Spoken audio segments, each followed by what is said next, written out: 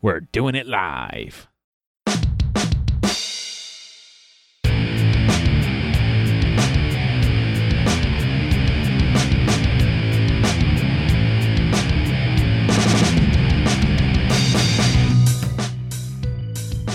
Yes, we're starting now. What's up, everybody? Welcome to Achievement Hunting 101, the premier podcast that is live for the first Tuesday of the month. Joining me right now, live on Twitch, twitch.com/AH101. For those that are missing this right now and listen to the audio, we have L. Hello. Corey. Hello. And Nate. This is actually kind of Greetings and difficult. salutations. This is kind of difficult, like pointing at everyone. I was hoping I was getting that right. All right, yes, we are live. Do a couple Subscribe below. like and subscribe. We're gonna do a couple of live drawings later on. My dog is calling at the door, trying to get in while I record. That's cool. Yes. What's up, everybody? How's it going?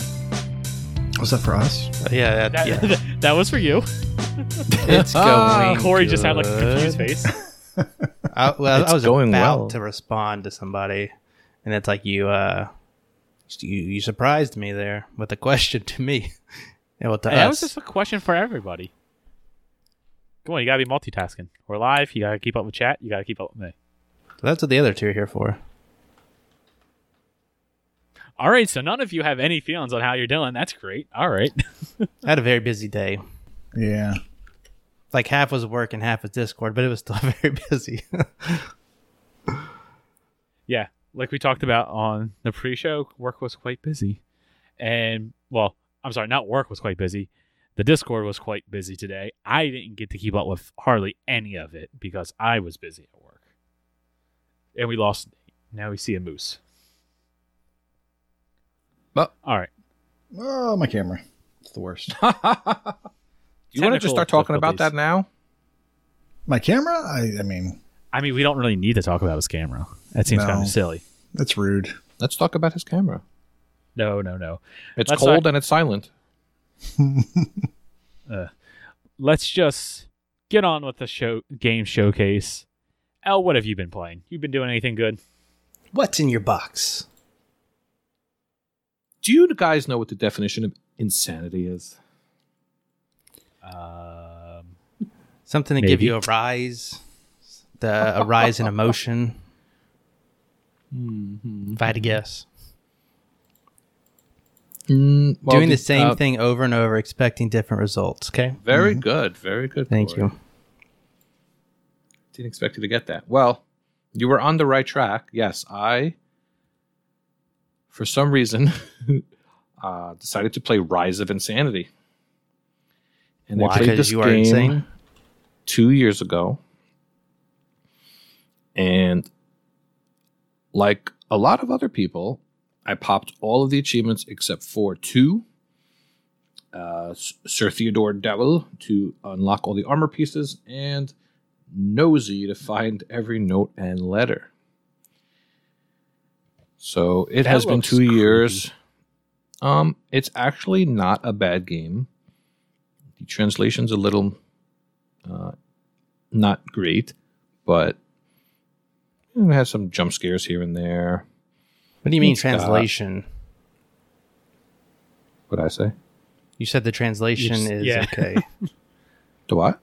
The translation? I don't know what you mean. Like, is it The English Is it isn't a- great. okay? So it's not a native. It's not in your native tongue. Yeah, yeah. And you're finding a lot of notes and stuff and just occasional stuff that's not right. So, went through this 2 years ago, and I used the walkthrough because there's 45 notes to find. And when I finished the game, I wound up with 95% of them, according to the tracker. Why so little? So I've been waiting for it to show up on RTDL for the last 2 years, and it finally did. So I said, what the hell? Let me go through this again. And I went through the whole game again, and I did not get the armor achievement, and I did not get any progress in the note achievement. So then I deleted the save from the cloud and from everywhere and tried one more time using a different Xbox. And this time the armor achievement popped, but the note achievement went from 95% to 97%. Rip. And of course, the note one is the one on my RTDL. Oh, that's why he's playing it for the RTDO. I said that, Kenny. It gives him a rise. Oh, my bad. I missed the RTDL part. Yeah, so if I would have to try a third time if I wanted to try for it again. I guess I could skip everything else except the notes. I mean, I'd call you insane if you did it, but I think where that's you're going the whole is idea. you're That's the whole going idea. to You're do just it. trying to get a rise out of him for saying that. So, oh my God, Kenny. Wait, was this for RTDL? Go on. It's insane. I can't so say that. don't- That would be dumb. So, about 2,200 people have this game, and for an easy 1 to 2 hour completion, only 1,100 have it completed. So, it's definitely, I'm not the only one this happened to. It happened to a lot of people. I've seen some people in the forum say, I've played this game a dozen times and it hasn't worked yet. Yeah, the things we do for achievements are insane. And I think we're going to get into that later, but this Is this a scary game? Does it have jump scares? Well, the walkthrough actually has, it'll say JS for jump Oh, scare. perfect. It'll tell you when a jump scare is coming. It's like layers of fear. Oh, And I if thought you- you were saying just saying. If you look at Mecha's guide, he says, now you're going to encounter a spooky. He's very funny. That's spooky. Yeah, he says a spooky. Yeah. I love that. I like a spooky more. So I've gone through with Maka. I've gone through with the written walkthrough. I've gone through still nothing. I didn't miss anything. It's just glitchy. Did anyone in the chat say anything if this happened to them?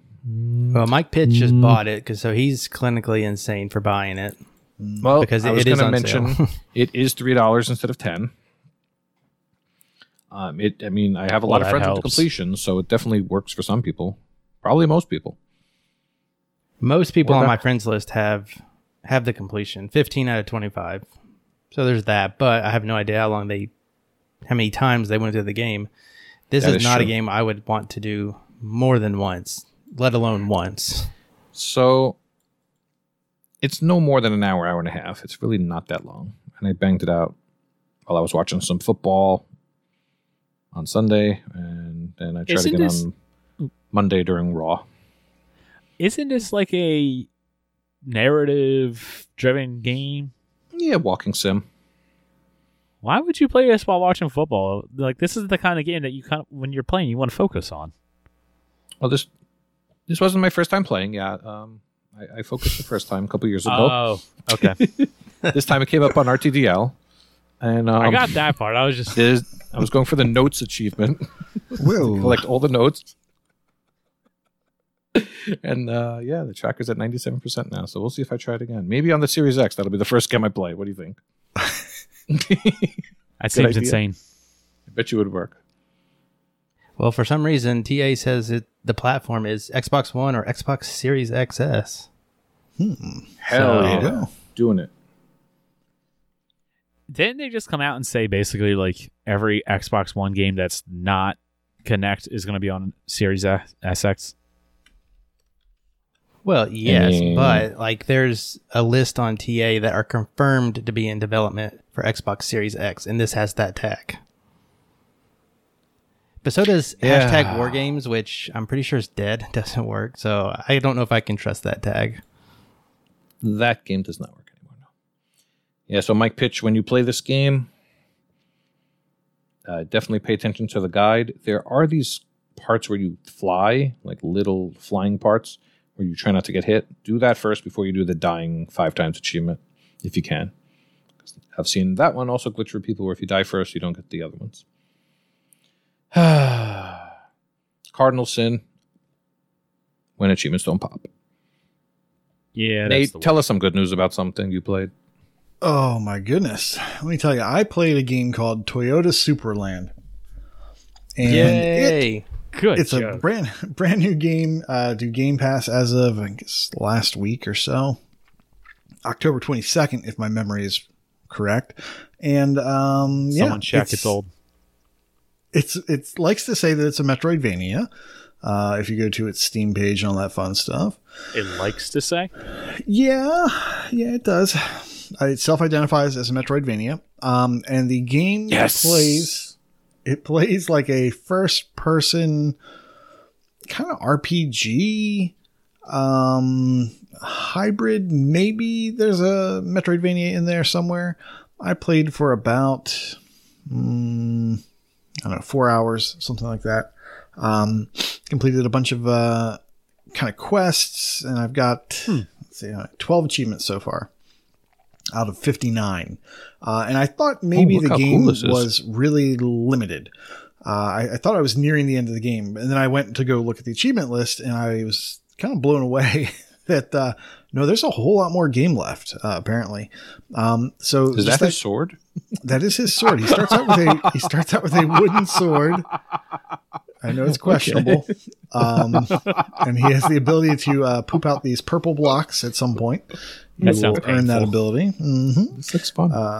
Yeah, it's so there's a lot of puzzles to it that you have to solve very early on. So it's a little bit like a Zelda-like. I'm not really getting the Vayner feeling for this one. I'd say this doesn't look like it would be one. Oh, double jump. I've been loosely following it for a while because of the Vayner-ness. I think I even found it on the Vayner Reddit. Mm-hmm. And it just looks like a fun and silly game. I've only dived it because I think I'm going to do a Vayner thing next year again. And I really want to just focus on it when I do it. But I just noticed on the day before Halloween, so recently, they talked about DLC 2 for the PC version. And it's called Supraland 6 Inches Under. So it's definitely a game that is silly. It's silly. Yeah. I see Legos in here in these screenshots, and I don't know. It's just a game that I want to sit down and focus on. There's a lot of inside jokes or a lot of gamer jokes. Like there was one area that I found. I kind of dropped down into this little like lava area, and you have to do like a little trick to get over into this really dark cave area. And inside of it, you basically find Link's corpse. And yeah, I've also found other characters from video games and just kind of pop culture, just kind of strewn around. So there's a lot of jokiness to it, and it is fun. I was kind of blown away by how much game there was. I didn't think there was going to be that much. So it really seems like this game is going on and on. Like I have the ability to shoot now, and I was not expecting that. And then I can see from the achievements that there's going to be upgrades to my sword and a whole bunch more move sets that I haven't seen yet. So yeah, I'm looking forward to being able to put some more time into this one. But it is fun, and the fact that it's in Game Pass is fantastic. But a Vayner, I don't know. Well, I'll wait till the very end. But I'm thinking no at this point. Is there a map? Is there a map? Yes, I think there is a map. Well, voting closes in 2 days, so if you figure it out, make sure to vote. It is not a Vayner-esque map, though. TA just has it listed as a puzzle platformer. It's for 3D platforming games. It's hard to get a Vayner map. I mean, Recore didn't have one, but it's labeled as that, right? Batman. I was just about to say Batman did it. Doesn't have it, so I wouldn't say puzzle platformer. I'd say action platformer or action adventure. I was kind of surprised there's not an adventure or action tag on that. Right. Well, it's like I said, it's still in the 2 week period, so the genres aren't defined 100% on TA yet. Metroid Prime had a map, but it's one of the most confusing maps ever. Yeah. I'll take your word for it. Especially for me. You got lost? No, it's shocking. I don't believe you. Courtney, you have any stories about games you played? Oh, I could tell you the stories, but then they would not be untold. So I've been playing Stories Untold. Actually, I've not been playing it. I played it to completion. I did it in. I mean, I did it in 2 days, but I think it was like 3 sittings overall. And so, what Stories Untold is, it's classified as an adventure game. It just came out the 27th of October, and it's kind of unfortunate because I wish I had played it a little sooner. I wish I could have talked about it last week because I think a lot of people would have liked to play it because it has a really spooky vibe. And it's currently on sale for $8, normally $10. So it's super cheap anyways. But it's a game published by Devolver Digital. So there is a better than 0% chance that it will come to Game Pass at some point. But it is cheap enough. But it's actually priced really well, in my opinion, if you want it to experience this type of game. And I say the word game very loosely. It is definitely more of an experience in my mind. But you play through 4 chapters. That's all the game has. And I played it mostly guide free. I referenced a guide. I referenced a guide at 2 points just to because I didn't have time to try to figure it out. But everything else is right there for you to figure out. And one thing I just got confused on. But you play through these 4 separate episodes, and by the 4th one, they've all come together and there's one cohesive story. But it's a very spooky vibe. I started it on Halloween. I wish I could have recommended it before then, but they didn't really have a lot of time to do that. But the gameplay is very minimal. So if I want to set it up, it is very text-based adventure game. So Koosh is probably going to love it. Yeah, I've been looking at it. Yeah, so that's one whole episode is 100% text-based adventure game. So it's definitely not you're not moving around or doing anything. You are typing in a terminal, for better or worse words, and playing through this little piece of the story. The next one sort of builds on that, where you just pick different things, but you have to reference a manual. And then the 3rd episode kind of does the same thing in a different fashion. And the 4th one kind of takes pieces from all of it and adds in a first-person element where you can get a little bit more story as you walk around a particular place before it's all tidied up together for you. But not many games that contain gameplay like this would grab me, and this one did. And it's a very short experience. I think that you could get through it with the guide. You can definitely get it in under 2 hours. Guide free, I think that you're not looking any more than 4, maybe 5 hours, depending on where you get stuck. And like I said, with the 2nd and 3rd episode, there's like a manual to reference back. There was one spot where I could not for the life of me figure it out, even with the manual. So I just kind of cheated a little bit. Looked at that line of a guide. And that was because it was doing Morse code, and I don't know Morse code. Oh, and I could not figure out where in the manual, like I was on the Morse code page, and I could not figure out for the life of me what it wanted me to put in there. So it was just numbers, but I could not figure it out. Probably would have been cool to learn, 0 through 9 in Morse code, but there's a Morse code puzzle in Rise of Insanity also. You should play it. Oh, no, I'll pass. Thank you very much. I probably just wanted to tell you to drink your Ovaltine. But yeah, if you're looking for like a spooky vibe, and there's no jump scares either, so that's even better for somebody like me. And you just want to throw on some headphones and get lost into a short and interesting story. Stories Untold would be perfect for that. It's kind of have that Stranger Things-ish music to it, and the voice acting is like British, so it's obviously set in Europe somewhere. Probably Britain. I enjoyed it very much. The cover art is very much Stranger Things. Yeah, the font definitely. It looks like a movie poster for Stranger Things. So Alex says maybe Britain. I can't tell you where they were. Just part of the story you figure out is it's just based off their accent. Obviously, they're somewhere over there, but it doesn't say where. Is this kind of like Five Nights at Freddy's? And the only reason why I say is because of when we were watching a trailer, it was like sitting at that desk for a while with the computer. So you have to remind me, Five Nights at Freddy, that I remember playing. You kind of stay in one room and you have to look at monitors, right? Yeah. But you also have to like manage the doorways. Is that right? Something like that, yeah. Yeah, I mean, it's not really like that. Okay. It just reminded me of that, and also because of the spooky aesthetics to it.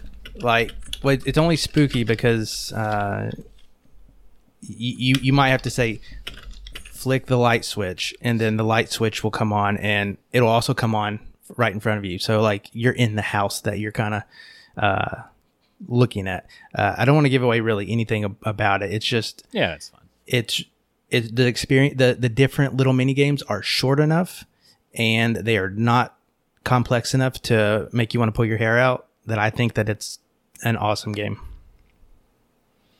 And if it was priced any more, I might be a little hesitant. But $10, and like right now it's currently $8. I don't think you can do much better. And being a Devolver Digital title, that kind of makes it towards it's not your. What am I trying to say? Like your bare minimum bottom tier indie game. Or at least I would assume not. No, and I actually like pretty much every Devolver Digital title I play, and so it's another one I was kind of happy to support, even though I got it for free to review. But I would have bought it anyways. It's just that good. Cool.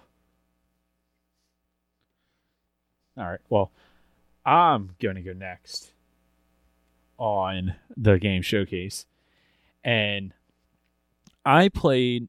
Now, I haven't played it a long time. I only got a couple hours into it. But I played a game that, Nate, you brought up the other week, Door Kickers. Yes. Let me actually bring the trailer up real quick.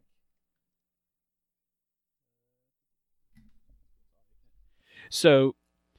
I noticed last night that this went on sale. I got a notification from TA that it's on sale. I'm like, oh, okay, cool. Let me check it out. Let me get it. And it's $5 right now. So I'm like, okay, let me buy this. The game is like, you're basically just you're SWAT guys, the SWAT team, trying to save the hostages in buildings, hotel, whatever this like area is. And it's not a puzzle, but it's kind of puzzly because you got to sit there and try to think of, okay, well, do I want to go in through this door and try to take out these bad guys first, or do I climb up the side of the building and then come in through the roof? So every single time you play, it's like, all right, let me try to figure out how to get through this, try to get through it this way without dying or whatever. And it's I wouldn't necessarily say like rogue. No, it's not like, I don't know. You have like the upgrade system, so even though you die, you still get XP every time you kill someone or save hostages. So the game does get progressively easier, essentially. But like when you first start off, it is really hard.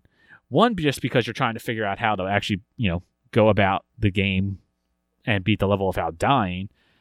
But then also, you're just really weak, and a lot of the guys are really tough right off the bat. So, did this come off the recommendation of Kush from, I believe it was last week? What's the last? I was thinking it was like 2 weeks ago. It may have been that. He was talking about Katana Zero and how maybe it was kind of related. Yeah, so they were kind of similar. Okay, well, whatever. But yes, this definitely did come off the recommendation. While he was talking about, or after he mentioned it, I actually wound up looking it up. I'm like, this just looks like fun. And as soon when I was looking at it, I'm like, let me add it to my price checker tracker. That's it, tracker on TA. And then, like I said, I got the email last night that I went on sale. I'm like, gimme. You said it was pretty hard to start off. Is there a tutorial, or is it just not a great tutorial? Or there's no tutorial. It's just throw. It's just challenging. Yeah. Like it's all doable. Like I don't feel like I'll never be able to do this. Like it's definitely challenging. I feel like you just gotta play through the game a little bit, level your guys up, unlock some new weapon and gear, and then when you go back and through the levels, it's a little bit easier. So like you have multiple levels and you get stars based on how well you did. So you get like 1, 2, or 3 stars. And as you collect stars, you can actually spend them to get gear. So like right now, I've spent a couple of my stars. I have body armor, which obviously, increases my health. And then I also have breaching charges. So some of the doors, as soon as you because like you have to kick the door in, and then you go in guns blazing. Some doors you just kick them once and they just fly open. Others are like armored, and you have to kick them 3 times. And that's where like the breaching charges come in handy, because as the enemies hear like you knocking at the door, they come closer. So you can like throw the charge at the door, kick it, let them get close, and then detonate the charge and kill them all real easy. And then also as you like kill guys and rescue hostages, you get experience, in which case you can then use to level up the different classes. And there's like the different classes, there's like the breacher, who is just like a shotgun. You have the I can't remember them all at this point. Like there's just different weapons that you can use to go through the building and clear them out. Yeah, there's actually 2 different types of upgrades you can do as well. There's like the top 2 upgrade paths that you can take are for everybody. So if you put your XP into those, they make everybody better. Increases their health, increases their XP gain, I think, as well. And then you can level up each individual breacher that you want, or action squad person. And you can make them better at shooting, or they can have more breaching charges or whatever. And like Kenny was saying, you can also then use your stars that you've earned on the levels to upgrade their specific weapons, like their main weapon, their super attack, stuff like that. So it's more than a phone game. I mean, it kind of resembles a phone game, a little bit, but it's much deeper than that. Yeah, TA just lists it as a strategy game, which it definitely is a strategy. Usually $15, and I was wrong. It's actually not $5. It's $6. It's $5.99. So it's a decent enough sale. I remember a game on Steam that predates this by a lot, and it was kind of the same sort of thing. You're kind of running through a building. You're kicking open doors. You're kind of like a stealthy agent guy, and you're jumping through windows. Cannot for the life of me remember it right now. I know the game you're talking about because it was on the PSP. Yeah, I want to say like Dark or Shadow or something like that, but I'll try to find that this week. But there's no chance I'll find it today. That's funny because I want to know what that game is, because it's not called High Hell, is it? I don't think so. No. All right, because this article says High Hell is a game about kicking in doors and burning down drug labs. And one of the screenshots is somebody busting into a lab, and there's a monkey with like a mind control helmet, and it looks awesome. And you have to rescue virgin goats as a side objective. You have to rescue mind control. Virgin goats. I'll just link this to you guys. Not after they meet me. I was going to say. Whoa. Because I'll kill him. That's all. And that's killed the whole street. Wow. It's just all right. Oof, no, okay, but I know what game you're talking about, Nate. I played that a ton on the PSP. It came in like a collection with, I think, Galaga and something else. I can't remember at this point. It's been too long. I just don't remember. But yes, it is very similar to that. Great game. Well, Nate, why don't you go ahead and talk about your other game that you've been playing?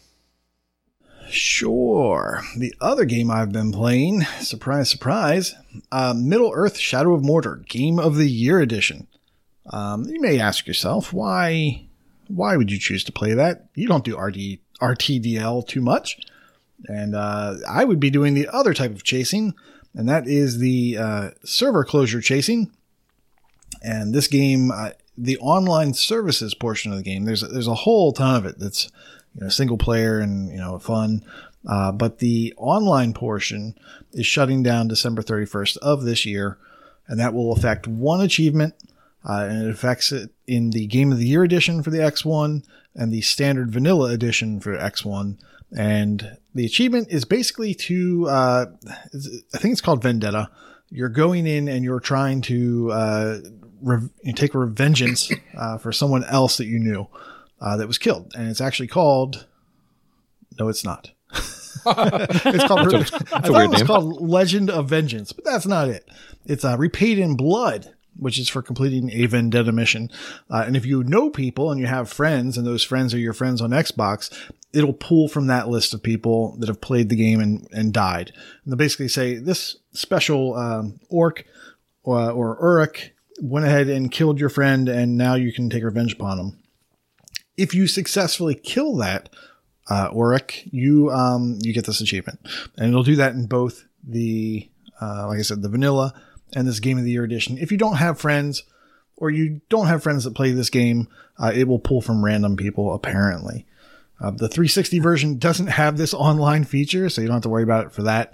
And I think Shadow of War, which is the follow-up sequel, it does have a similar achievement, and it also has a couple, I'd say 1 or 2 other online achievements that may eventually, not in December 31st, but may eventually also go the same way. So if you have those games, you might want to consider bumping up the priority a little bit.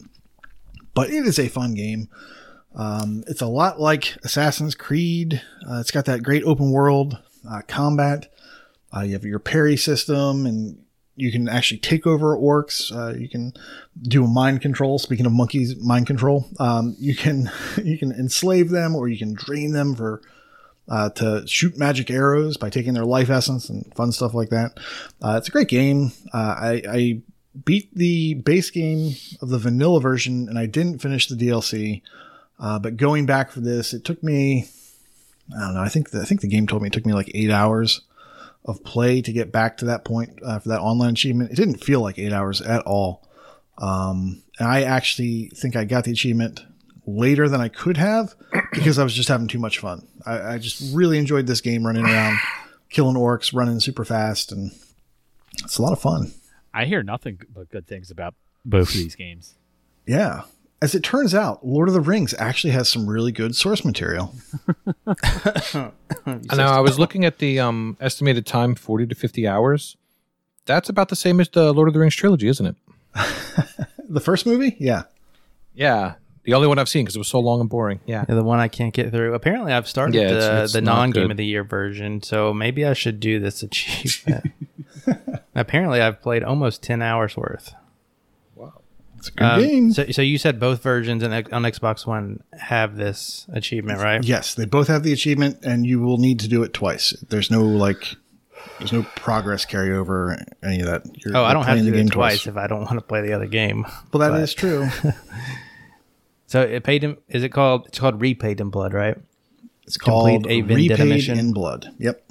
Okay. Apparently that's the third next achievement in line for me. Maybe I should look this back up and actually do something in it. It's the sort of thing where you, if you're near where it happens on the map, you'll kind of like be drawn into it. But you can also just look on your map and see where there's a Vendetta mission and then run towards it. So you may be able to log in and there's already one there. Because I'm such a nice guy, I died once or twice for you so that you would have the option to do this Vendetta mission. You're welcome, You're so sir. sweet. You're so welcome. So how long do we have? Do people have to do that? December 31st. So that's like a month. Ooh, that sounds like a placeholder date. Several days. It does. It does sound a little suspicious. Get it done sooner rather than later. I say I have a little bit more time than Mad Max. Oh, Mad Max is done. It's over. Well, I realize that, but I think didn't you only have like 3 or 4 weeks to finish that out?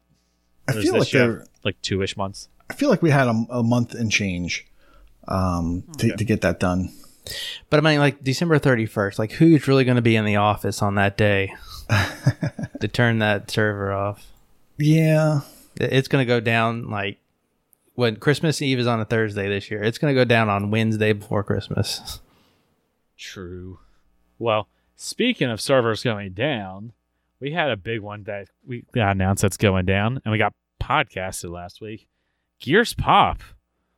The servers for those are going down, which is really upsetting. Like, I'll be honest, like I definitely fell out of the Gears Pop craze that we had.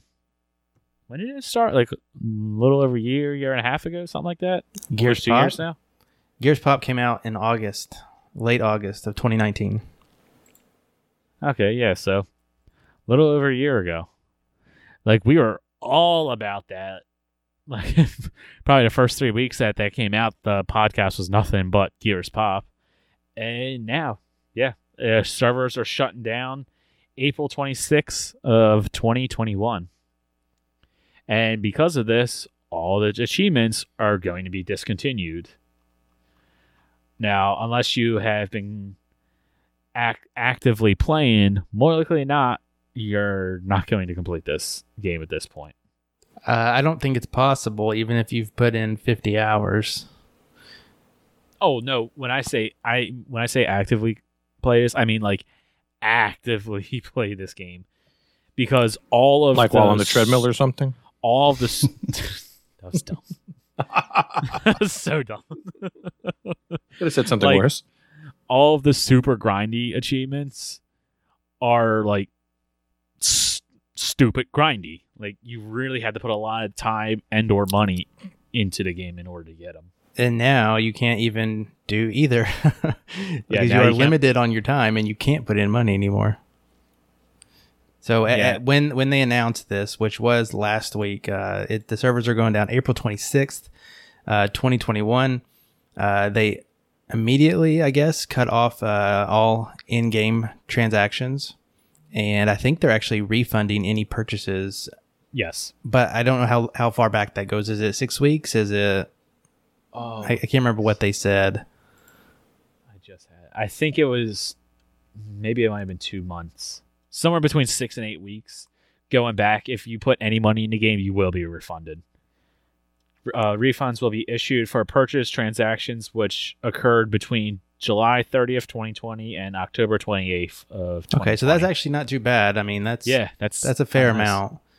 90 days is what Jay Black said in chat. So yeah, I mean, that's actually pretty good. But it kind of stinks to have that happen. I know that it happened in Marvel Heroes Omega for me. I actually put money into that game and it only lasted like 6 months and I got all that money back. Not to say that I would have put money into Gears Pop prior to that, but I'm sure there are some people who would have used that as like, you know, a temporary bank, if you will. Oh, for sure. So like, I put money into Gears Pop. I've put probably $10-ish of my actual money into Gears Pop, but then I probably put like $20-$30 of like Google rewards into it. Yeah, about that. And that's actually one of the things that I'm wondering is, will I get my Google rewards back? Because I just stuck like $5 or so in like a month or two ago, definitely after July. So I'm wondering if I actually get them or are they lost? I think that you would get back what you put in if it landed in the time frame in some capacity. Probably original form of payment is my guess, but I know L's off this train. I know Kush left server closures. Kush, are you going to try and scrape what you can, or are you kind of done with it? Well, I mean, yeah, I'm looking at my bank account and I'm thinking, can I pull this off? I don't know. No, I'm pretty much done. I'm going to try to get to gold, but I just don't see it happening. Like, I haven't been playing actively. I can't do it. Yeah, on the treadmill, I'm looking at your achievements. Yeah. You have a little bit more than me, but there are really only 2 achievements that you can feasibly get. There's only 2 more I could get. Yeah, it's getting to gold and then getting the Seriously. And I think I've done everything I need to do for Seriously except for get to gold. And my pins are so underpowered right now because I haven't been playing actively in the past 6 to 8 months that I just don't know if I can compete. Yeah, I have just a few achievements that you don't have: clearing 250 horde waves and spending a lot of points. And actually just playing. I don't know what happened with that. Huh. I can't check it either. But I could just grind that out and get 250 and 500. But so I have a couple left to get. But man, it is kind of depressing just to know that even with that much time, you can't even. You have to put in a lot of effort to get those last two, and then the completion is not possible. So yeah, Waka was breaking it down, and I forget all the numbers that he pulled, but it's basically impossible to get this completion now. Yeah, you'd have to buy it. So, and you literally can't buy it now unless they make a change and let you buy stuff more for on like that one crystal or whatever. Yeah, that just occurred to me, El. I'm not saying that. Okay, I don't know. I can't. Oh, now I'm having stuff going on in my head. I can't talk about that right now. Well, I did want to say something else. Apparently, Chip was in charge of the AH-101 clan, and he booted me. No, that I can't actually. No, he did. I went to boot you, and he beat me. Oh, you it. went to boot me. Oh, I went to boot him. I thought. It was just I went to boot me first. I gave Chips the keys to the castle pretty early on. I didn't seem like I was going to be sticking with it as much as these other guys. So, but I jumped back in the day the server closure was announced. You better believe it. Oh man, that channel went bonkers that day. There were so many people jumping back in. Yeah, I've got 6 achievements left, and the only one that I may go for is spend 100,000 power in any multiplayer mode, and I think I need to spend like another 40,000 power or something like that. All of that stuff is tracked in game, correct? Yeah, it's tracked in game. TA's way off, I think. The other day I looked at it, I think it was off. I can't remember now. Well, TA doesn't update unless you unlock an achievement, so okay, that won't help the situation. Look at this crap. Join today. Join a crew for 1,000 coins. What? Or create a crew. Can you join, leave? No, you guys spend 1,000. Unreal Chip to create one. I'm pretty sure. I am pretty proud of the clan or whatever you call it in here, the crew, or what do you call it? The crew. The crew. I think that they do pretty well, like in the rankings, and we have a pretty. I mean, it's been a full crew until just recently when we could kick people. What's the point of kicking people? Not when we could kick people, but as soon as like an event ended and it allowed us to again. But let me back in. Well, right now there's spots. We just kicked a few randoms. It's 42 of 50, man. Yeah, so join. Well, there you go. What are you complaining? It says I can't join because it's closed. I might not be able to get back in. Well, we can open that. We have that power. But if we open it, crazy people might come in. And I think that's what's happening. Yeah, right now it's closed. And so if you happen to want to try to squeeze as much as you can out of it, we have a very active crew. There are thousands of hordes available that people throw up as soon as they can or whenever they can.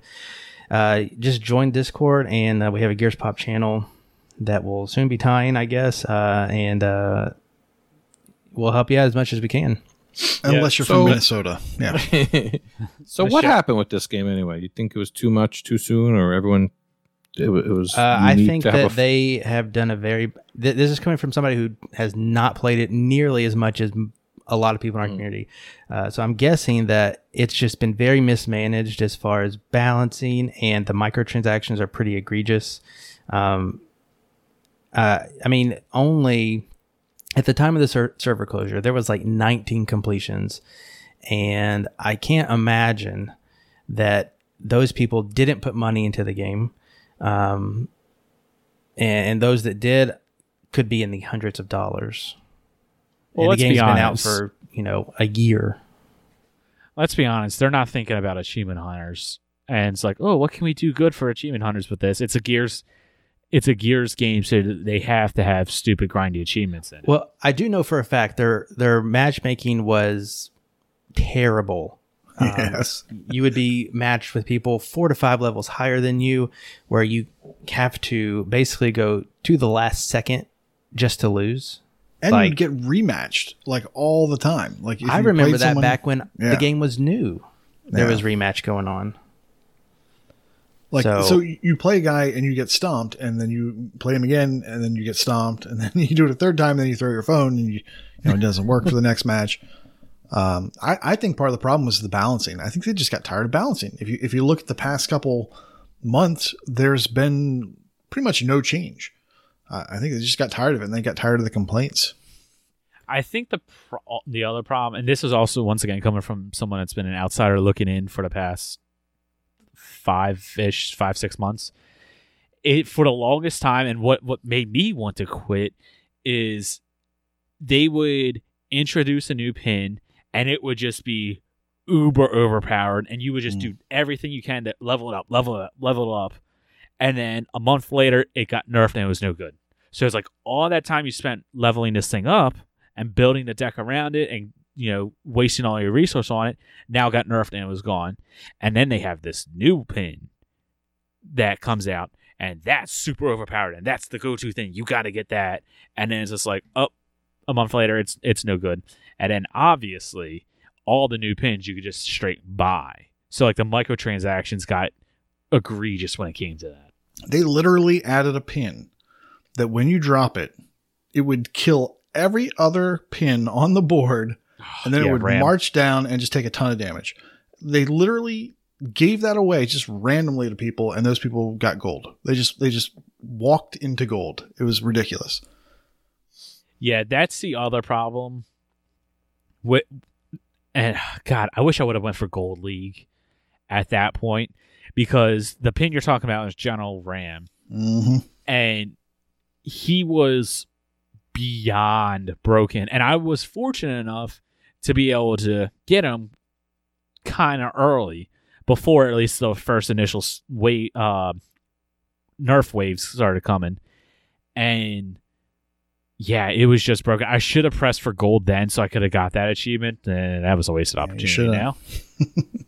Shoulda, coulda, woulda.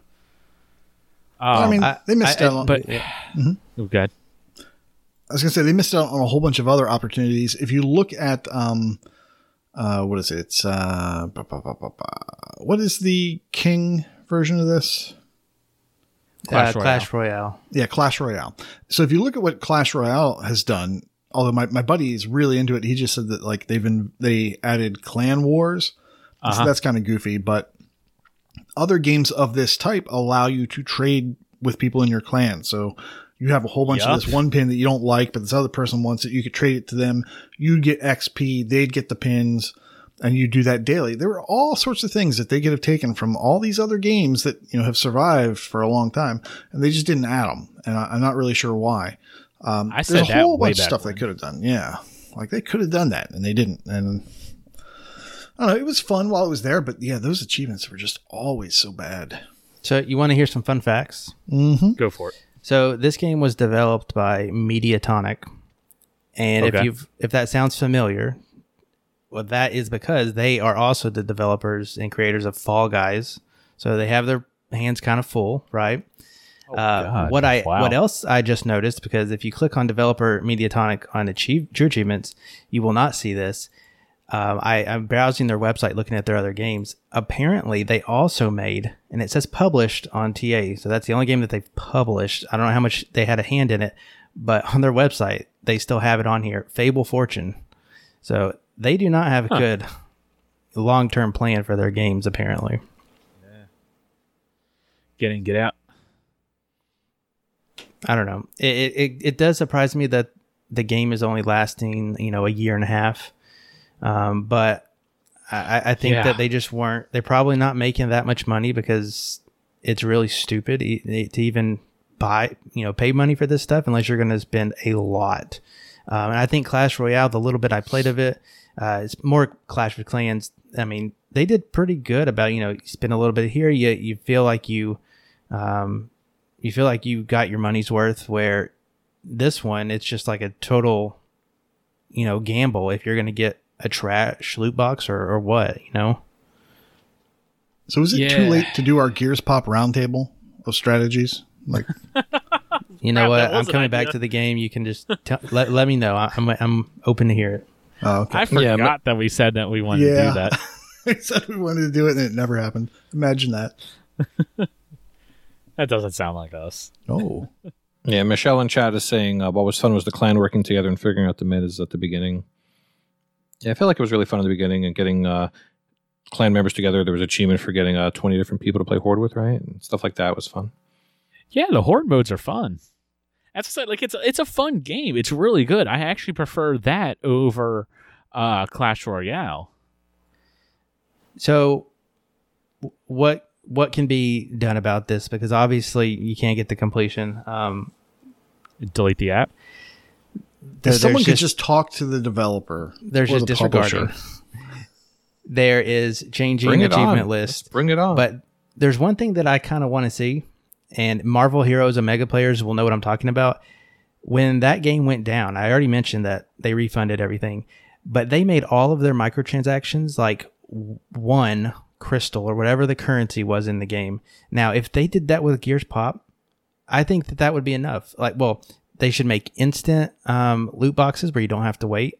And they should make all their transactions that they can keep their store, but make them like 1 crystal, you know, and then give everybody like 1,000 and see what happens, you know, not even changing achievements, descriptions or requirements as is. Let the people just have fun for the next 6 months with what you already have. You don't have to balance the game. You can just give everybody the keys to the kingdom and see what happens. What they should do is, as soon as you hit gold, the game self-destructs, it disappears off your phone, and then the next person can get gold. And that's just the best thing they could do. I would love that. That sounds like a great idea for me. Everybody in the pool. Yeah, I mean, at this point, your game's dead. It's dying. Just let everyone have level 20. Well, whatever. I mean, yeah, they cannot make a single dime going here on out. Yeah, because you can't buy anything. They disabled the store, so why not give it away? Like Heizo brought it up when I said Marvel Heroes and Mega. They actually gave you the crystals to buy the free microtransactions. You know, they should do that here. Now wait a minute. We're going to get into this, I think, but the people that did it ahead of time probably wouldn't be too happy about that. Well, we'll give them an asterisk. So. This is different, though. This is a games as This is a games as a service. They are going offline where you cannot play it any longer. You cannot get the achievements any longer. It's a little different, and I'm not saying change requirements of the achievements. So I'm saying change the way the game is. You know, so like when an EA game goes off after 4 years and you have to win 100 games, should they give everyone that one? I don't see that as the same, to be honest. No, Okay, so I mean, these requirements were, of course, extreme. To what Elle is saying, yes, but to also play devil's advocate there, when you buy Madden 15, you know you have 18 months to complete the online stuff. Mm-hmm. I never would have guessed that Gears Pop be going out this fast. I never would have thought that this would be a 18-month game. I would have thought for sure it's like, oh yeah, 5 years down the road we would be having Gears 6 and 7 characters in this game. And no one would have thought that Gears Pop would have been closing up shop this soon, especially because it's Gears of War, which is a big franchise, and it's Funko Pop, which is also a big franchise. So I see your point. Like, yeah, it would be nice, and yeah, it would be nice if like EA would, with their like sports franchise or whatever, would change the requirements so you can get the online stuff easier. But at the same time, it is a little different because like I said, it's going to be done with soon. So like I'm looking at the store now. They have daily deals that you can only buy once, and they change every day. So I mean that's not guaranteed to get any pin to max level. And then they have the gear packs, which you could buy. If they just gave everybody like a set amount of crystals and just said, there you go, have fun. That's all I'm saying. And then if they could make loot boxes instant unlocks instead of waiting 24 hours. They really should be instant. What is the harm? Yeah, let it be the Wild Bust. Who cares? Marvel Heroes Omega, like, it was a good game before, but doing that was like a class act, and we boosted that with a lot of people, and it was fun. People loved that. So, I mean, why go out on a bad note? The only thing bad about Marvel Heroes Omega, besides it going down, was that it was kind of like when's it going down? We kind of didn't know. Yeah, or like I'm looking at the gear packs now. Like you have the big chest in this. Now it's a robot thingy. I don't know what it is. Like it's 2,500 crystals. Why not just make that 25 crystals or one? Just yeah. It's just I don't know. I don't get it.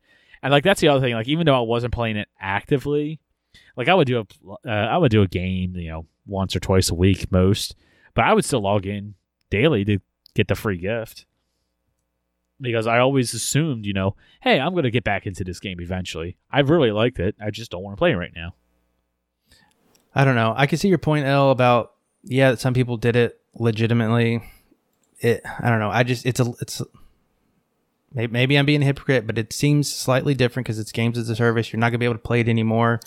And it can keep the same requirements if they just made the game less miserable.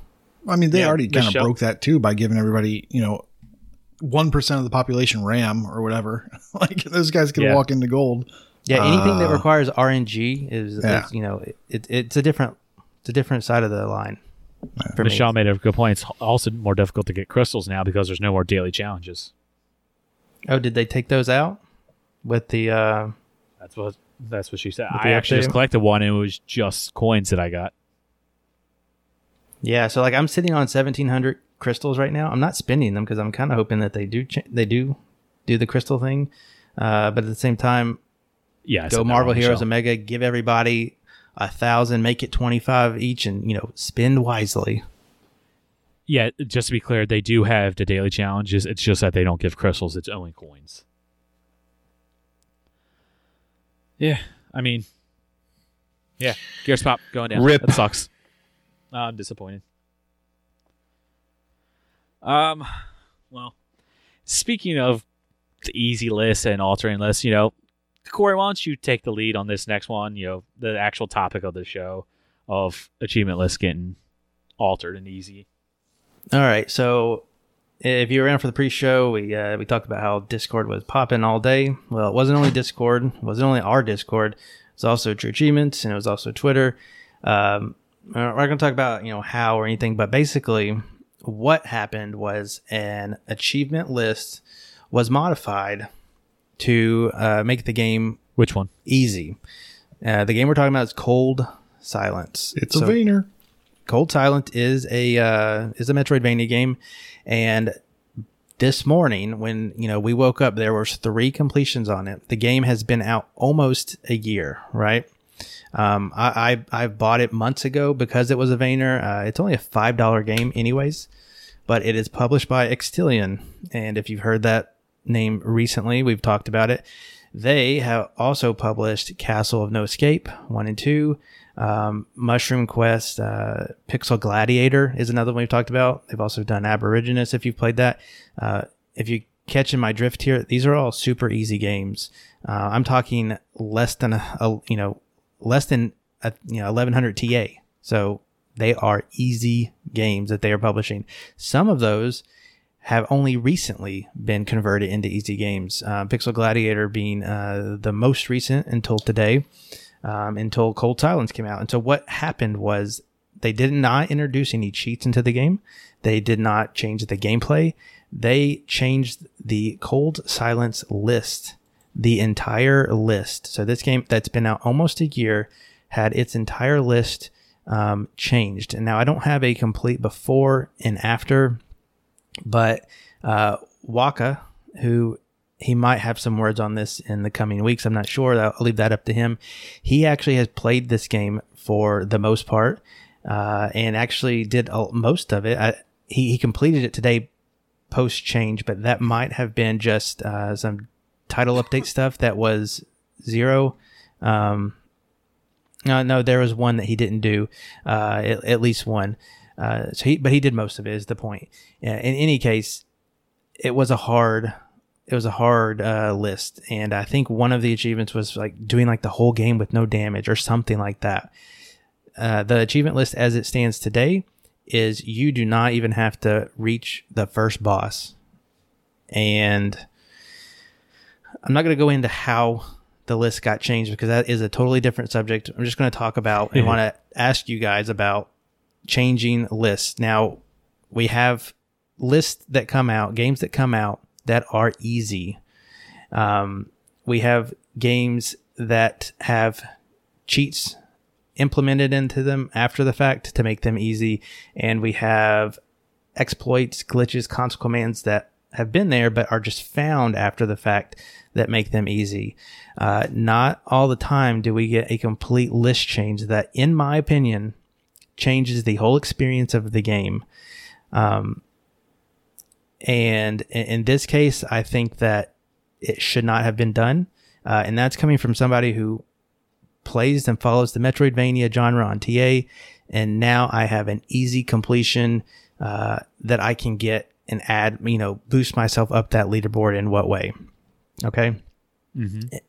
I just think that is not the way to go. It does boost sales. Obviously that happens. I've kind of been tracking this a little bit. Not a lot of starters have happened today, but I do imagine that the news will get out and sure it will go, the dev is going to get some sales, but changing a whole list after the fact, and this is after like we already had completions on it, so it's not like they were unobtainable or broken. They were just hard achievements. Changing the list after fact is not a good thing. And I just want to see, we can discuss it and see if you guys agree and what you think about that. Well, so when it comes to this particular game, I can't necessarily say I have a real strong opinion one way or the other because I've never played it. I'm gonna talk about like another game called Pixel Gladiator. Now, if you listen for a while, you know that I've played that game. I've talked about it before, and I love the game. It's a super good game. Highly recommend it. Not just for the easy achievement list. I was playing this game for a while, and I got all but 2 of the achievements. And the last 2 achievements was basically to be able to do Arena 2 and Arena 3. If you know the game, then you know what I'm talking about. I just didn't have the skill. I couldn't get it. It was a problem. They wound up changing the achievement. They wound up changing the requirements to achievement, and basically instead of having to actually, get to a certain extent into it because it's a tower defense game, instead of having to, survive X amount of waves, all you had to do was just start the game up. For someone like myself who likes to have like the strategy or tower defense leaderboards, it was kind of nice because with that, it was just like an extra 200 gamer score like that. And also, it's now one more completion that I have. But at the same time, this, in my opinion, kind of lessens the value that like we perceive achievements to have. And this is kind of like what like Ratalaika has been doing for a long time, where gamer score just isn't necessarily like what it was back in 2012, 2013, early days when Stallion first hit 1 million and shortly thereafter, because there just wasn't this overabundance of easy games. Like the pool of just easy games and just being able to rack up gamer score real quick and real easy is just there. Yeah, as far as like this one, actually changing the list, I don't know. I could see if it was like an online game, like like we were just talking about Gears Pop being a little bit different, but as far and being able to unlock the online achievements, but as far as like a single player game that has no online and really theoretically you could get the achievements at any time, I don't know if I like that quite as much. There is another piece to it. And I kind of didn't want to go into it, but it just, when you were discussing it and talking your thoughts, it kind of came up to me, and it does make a difference a little bit. Games are changed. It happens occasionally, and we hear about it. Sea of Thieves, it was mentioned in chat by Jay Black. Yes. Sea of Thieves had some big achievement changes, and that was a very grindy game, and it still is a grindy game, but less so now, right? That happened with Killer Instinct 2. Those were changed. Killer Instinct 2. You might, Elle, you probably know more about that than I do. Anything you want to say about that? Yeah, I don't remember specifics, but I remember a huge number went a lot lower. Yeah. So those were done seemingly so just because, maybe there was some community outreach or something like that. I don't know. But a game coming in is easy. Like The Language of Love, one of the most recent Rattle Access games, 3 minutes. You know what you're getting when you start the game. And that's how it's always going to be, unless for some reason it's changed to be harder, but that's typically not the case. With something that gets changed retroactively to be easier, that's kind of like a punch in the face to the people who did complete it. But what's different about this case is that we have, it's kind of a harsh word, but we have evidence that the developer, he did not have any inclination to change the list. Now, English is not his first language, so it's seeming to be like he's kind of now saying that he's talked to friendly developers and he didn't know how Xbox worked versus like Steam achievements. That doesn't really change my mind in any case. It's all the same, you're right. But it was recorded like 2 weeks ago. He was like, no, we're not doing it. And there is seemingly been put pressure on the developer to make these changes. That is where I think the line is drawn, and it's really unfortunate to the people who put time and effort into the game. Obviously that does happen with console commands and stuff like that. And you lose that TA, you lose that, one of your best 10 games or something. It kind of gets moved off of there. But the part that I don't get is when a developer seems to be so, he's not willing to do it. And if I were to be making a game, I would want you to complete the game, play the game at least. And doing an extreme change, like where you don't even have to face the first boss, like you're clearly, it's clearly being done for money reasons, and you're not experiencing the game. Now, I don't go in all the rats to know that I'm experiencing the whole game. But again, I'm not sold that way. This was a game that I bought, paid money for, to know I was going to play through and experience, which I still can, and I plan to, despite maybe having all the achievements a half hour in. No, I will, and I'm going to post about it. I promise you, because it is a Vayner. So, and I've already bought it. I don't know. It rubs me the wrong way in this case when it was not out of nowhere, and it was orchestrated in this manner. I don't know. I'm all for easy games being easy, but why do you got to make them easier after the fact? Yeah, and I can't necessarily blame the publisher and or developer for doing this to a point, because let's be honest, they probably don't care about achievements. The vast majority of publishers and developers probably don't care about achievements. They probably just add these things in there because Microsoft tells them to, or PlayStation tells them to add trophies. So when you have someone like I don't even know how to say this publisher name, they're obviously very small. They're very excuse me. They're an indie dev. If you were to come up to them and say, hey, you can get several hundred, maybe even 1,000 more sales just by making the achievement list easier. Someone who just doesn't have the resources, they go, wow, really? Sure, okay. And they go through and change it all because they know there's plenty of communities like ours that will do that. So as far as like the publisher and dev side, I don't blame them for doing it. They're not necessarily wrong for doing it when it comes because, they are a business. They need to make money. The only problem is by doing it like this is there is going to be a large portion of people that actually buy the game that don't even play your game.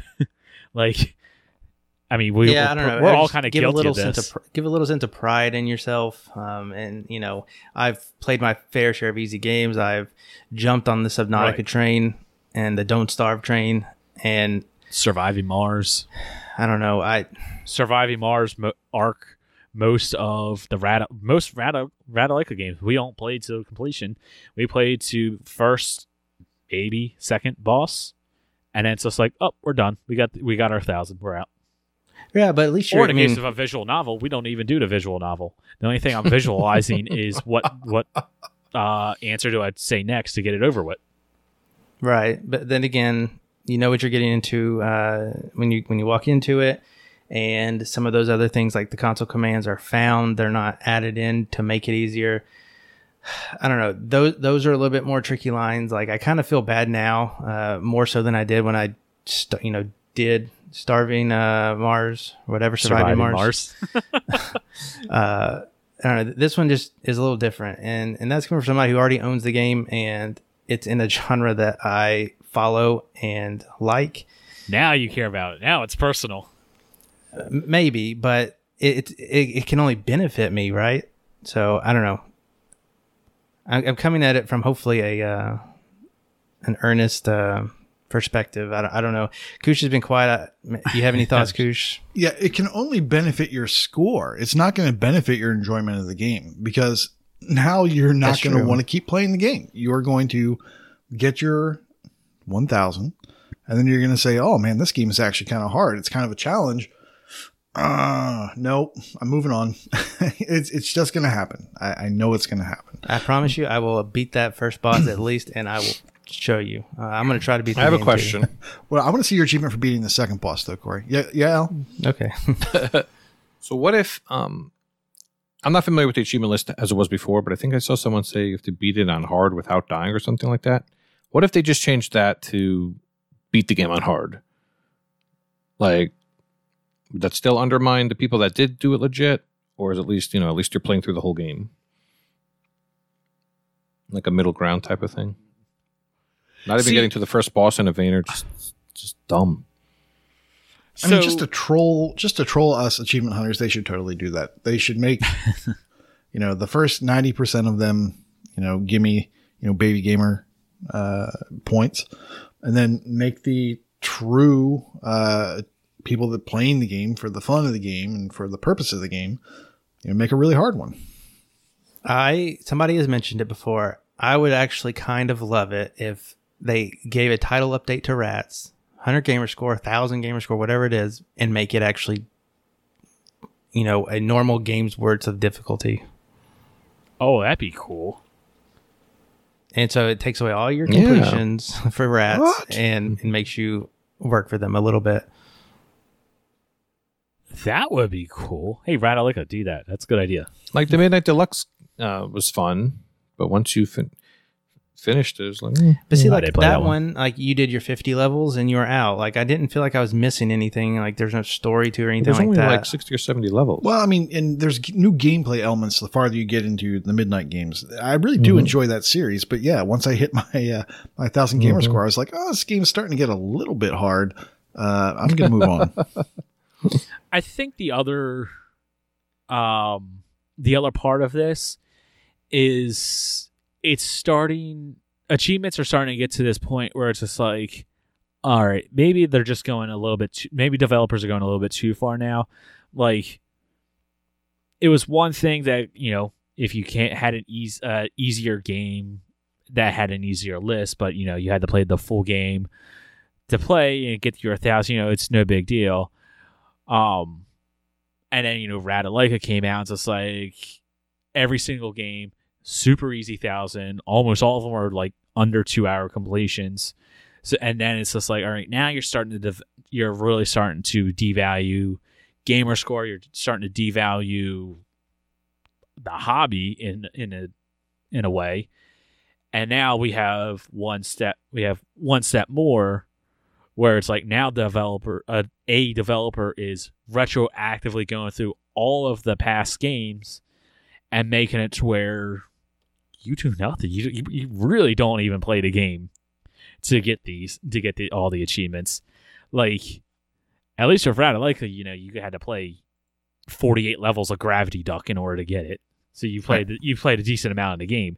Now it's like you guys say, you don't even fight the first boss and you have the completion. That's kind of crazy. You're asking what our take on it was. I think it's bad. I think it's not good. I don't think that developers should be changing achievements that are out there. And I get it. It's a small developer. It's a small publisher.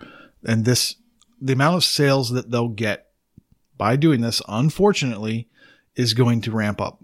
Like, they're going to see a noticeable bump because of the size of the developer, the size of the publisher, from the achievement community. People are going to buy it. They're just going to do it. It's $5. Oh yeah. The other problem now is you have a game like Nexoria, Dungeon Rogue Heroes, that was 1,000 when it came out. They updated it. It's now worth 2,000 gamer score. And it came out. Yeah. It came out October 14th. This is new. And it's already worth 2,000 gamer score. So You've got your East Asia Soft, you've got your Ratalaika, you've got all these people already devaluing gamer score like crazy. And now you've got the people changing lists to make their games sell faster and make the games, yeah. And we've seen comments saying that this 1,000 gamer score update is going to, this is going to come more often. Probably from these smaller people that are doing this easy thing. And we've already seen the devaluing of gamer score. That's why we have true achievements, right? We are now starting to see the devalue of true achievements. Yeah. Games like Cold Silence now that were worth, 3,500 TA are going to go down to 1,400. That's a really good point. That's a fair argument. Yeah, so I don't like it. I especially don't like a developer changing achievements for this reason. I do like developers changing achievements for good reasons. Like, a server goes down and we can no longer upload our profile pic or our map. Okay, so they change it to be, play 5 multiplayer, or, pretend to play 5 multiplayer maps. I don't know, turn in a second controller, turn it on. That sort of thing to I can't do it anymore. That's cool. Like recently, Disintegration, right? Brand new game. Multiplayer was not taking off. There are a couple multiplayer achievements, and the developer said, you know what? We're killing the multiplayer so that we can focus on the game, and we're going to change those very few multiplayer achievements to make them gettable some other way.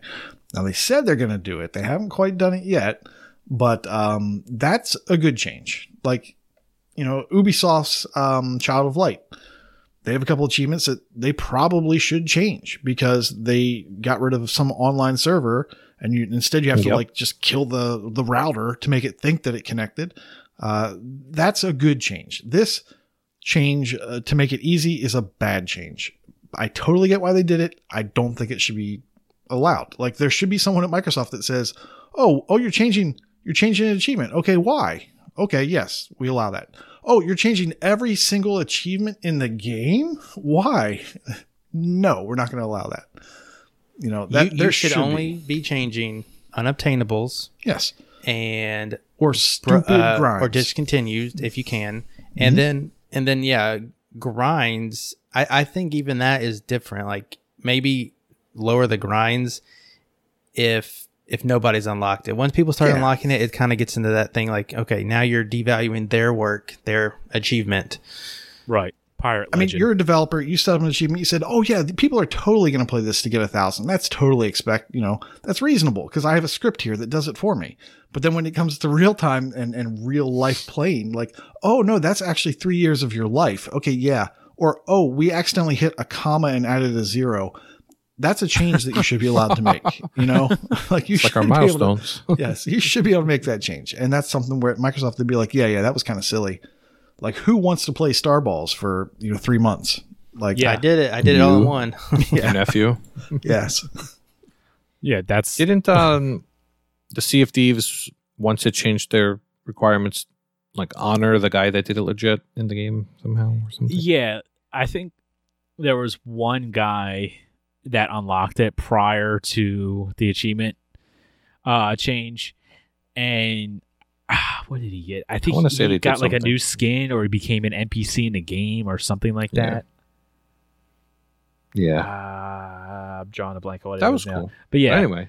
But yeah, like that's cool to reward the people who they go out of their way to play your stupid game for a ridiculous amount of time. Yeah, so I'm going to say that I don't really like this practice either. However, in looking at the TA thread on the subject, there are a lot of people saying, well, I didn't have this game before, and now I'm buying it. So, to your point earlier, I see why they did it. Absolutely. Yes. So, but then there was only 3 people that had it completed in a year. And they were starting to make guides for it and craft guides and work their way through it, and they had fun doing that. And now that's all wasted time for them. Yeah, that's what sucks. When I look at the game itself, look at the achievement list, I am very much in the same camp with that as I am with like Radalike and East Asia Software. I don't like it. You're devaluing the gamer score. Like, I know some people listening might get offended by this, but earning 1 million gamer score now is not what it was. Like, it's more now of a time dedication. It's just like, wow, you're really dedicated to the hobby. Good job. But at the same time, in all honesty, if you really tried, like if you got someone that was a machine like a Redemption, who started a new tag, and with all of his games, he could probably hit 500,000 a year. Like, it's gotten quite easy. S. Drew, and if you know him, he was banned on TA, and he made a new tag, and he got 1.1 million, and it hasn't even been a year yet, I'm pretty sure. Wait, are you for real? I'm serious. Metal for Gods is that's TA. He's at 800,000, but he joined the site in April of this year, and I'm pretty sure he's that's got 800,000 gamer score already. And that makes sense because I think it was near end of G-Test time when all this kind of went down, and so yeah, I mean he's not doing it the legit way, most likely. So that's why he got banned in the first place. But yeah, gamer score means a lot less now. Yeah, and like I said, on the reverse side, there are some good things that come out of this. Like, it's good for the devs because they're going to earn, hundreds or thousands of dollars like that because of achievement hunters. Excuse me, and our addiction to this hobby. But then also, like, someone like myself, it's like, hey, I can now climb the leaderboards a little bit easier. Or contests. Contests are a lot easier to get achievements. Especially, not necessarily it's not necessarily good for G-Tasks because it's just going to be like no TAD, and the decay that anybody that played this game prior is about to suffer huge from decay. But if you have like just the 12 days of Christmas, here's a whole bunch of achievements that you can get real easy now. Right. I mean, to kind of wrap it up, Alex pretty much just said it in a good way here. It's hard to blame the dev and the publisher for wanting to do it. They're going to be making money. It just kind of sucks for the people who did play it, and that the game is not going to be experienced in any way really that's meaningful. Yeah. But it is what it is, and you can only fight it by not supporting it. But I wonder how many people are actually going to do that.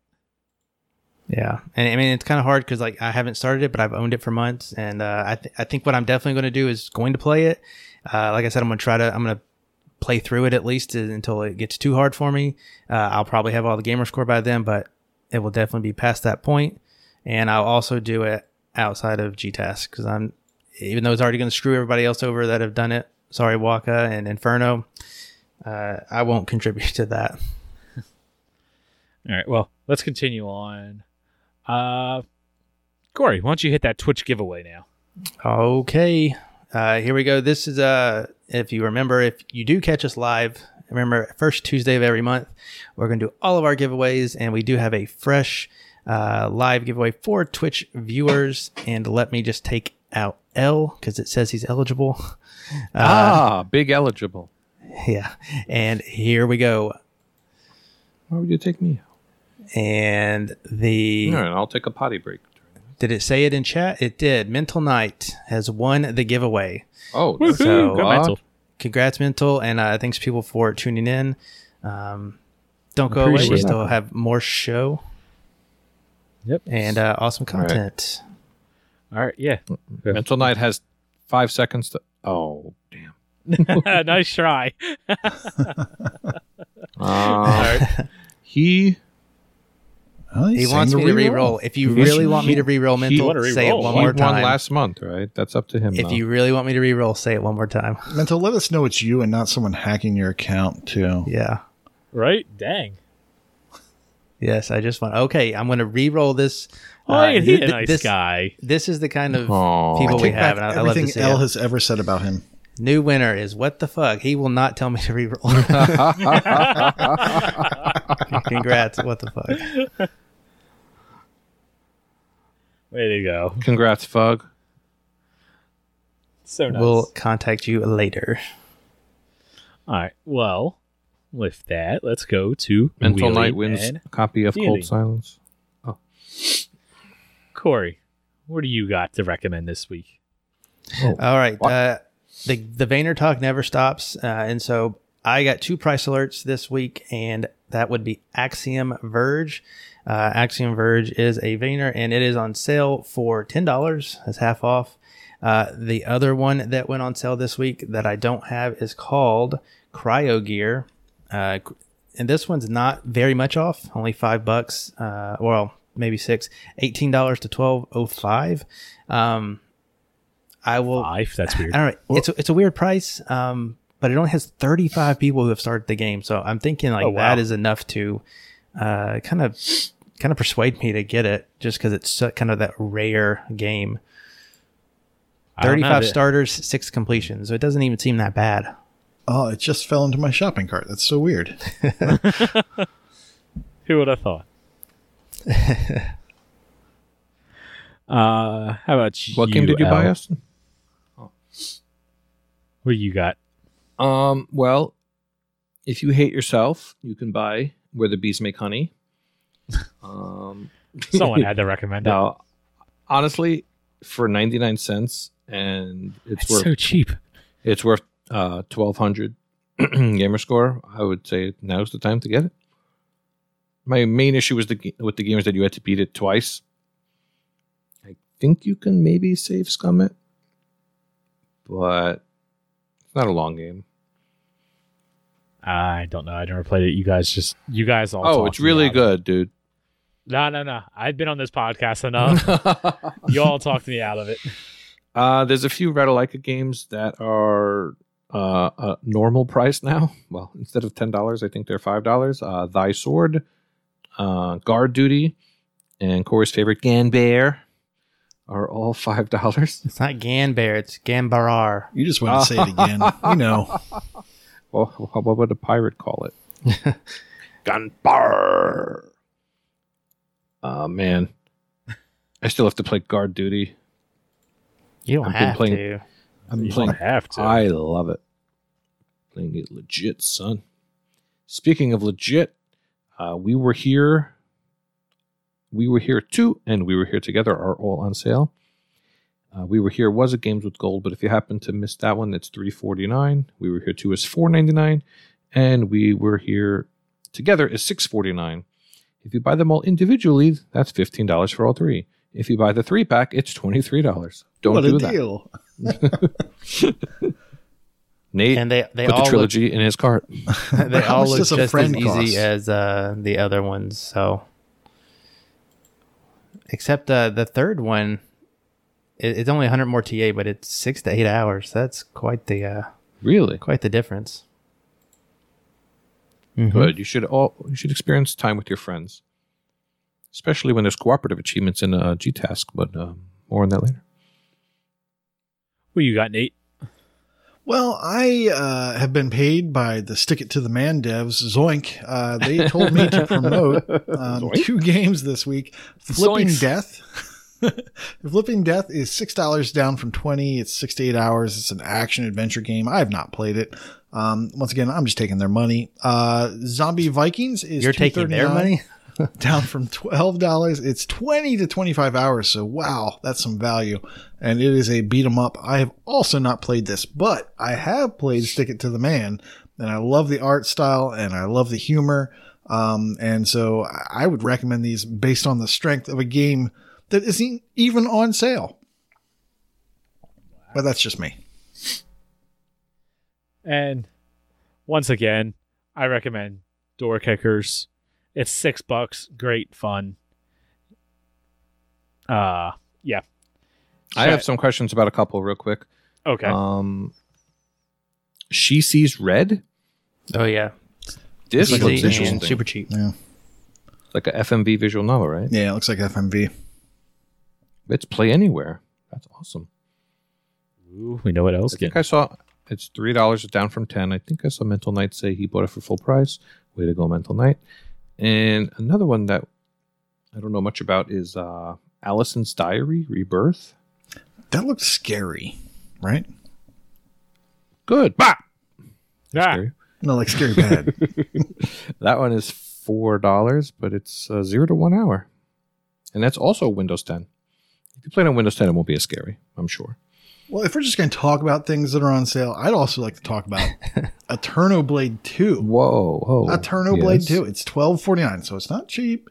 It's half price. And that is from a series where the first game is a Vayner. This one is a hack and slash. It looks interesting.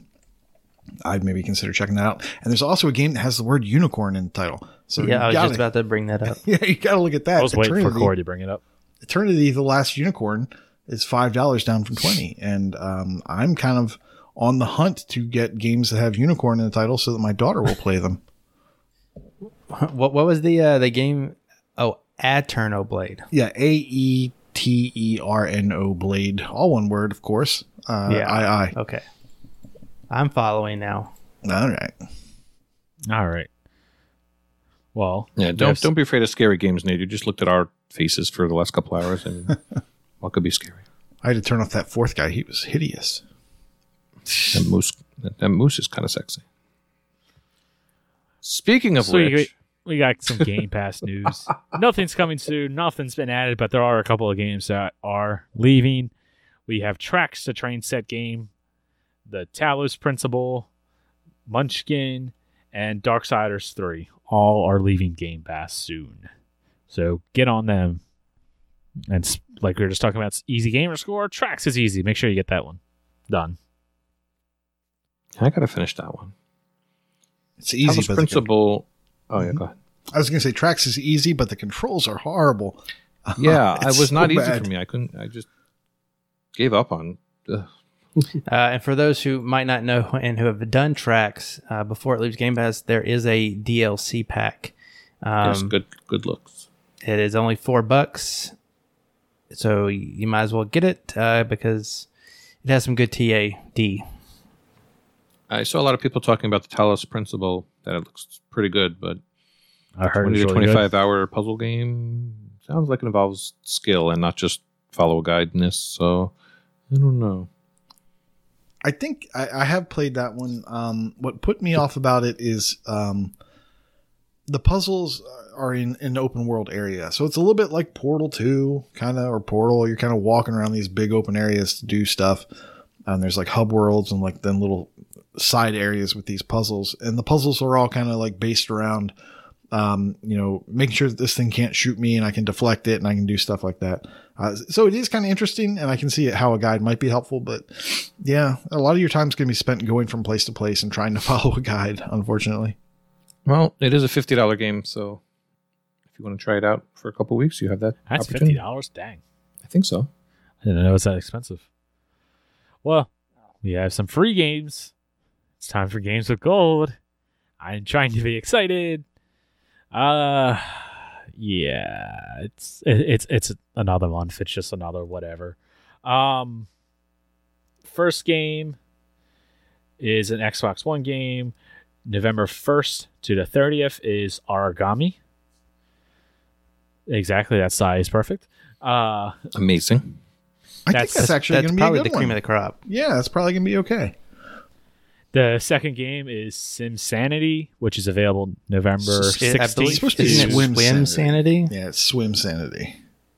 I'm just reading the script. He reads whatever you put in front of him, folks. Yeah. Swim Sanity is the game. I'm Kenny Ellison. But yeah, whatever. It's available November. I'm so glad. I hate to say it right that. now. You're going to be playing it, so you might want to learn the name. It's a shoot 'em up. Oh, okay, cool. All right, I think I'm it's happy. a party game too. Thanks, Sal. But yeah, that game is November 16th to December 15th. Spectrum Warrior, which is an OG Xbox title, is November 1st to the 15th. And the original Lego Indiana Jones, which was on the 360, is November 16th to November 30th. I'll be honest, having a Lego game honestly isn't that bad.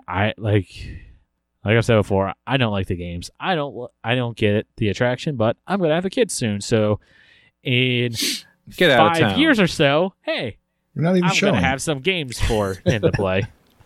Are you having empathy pains?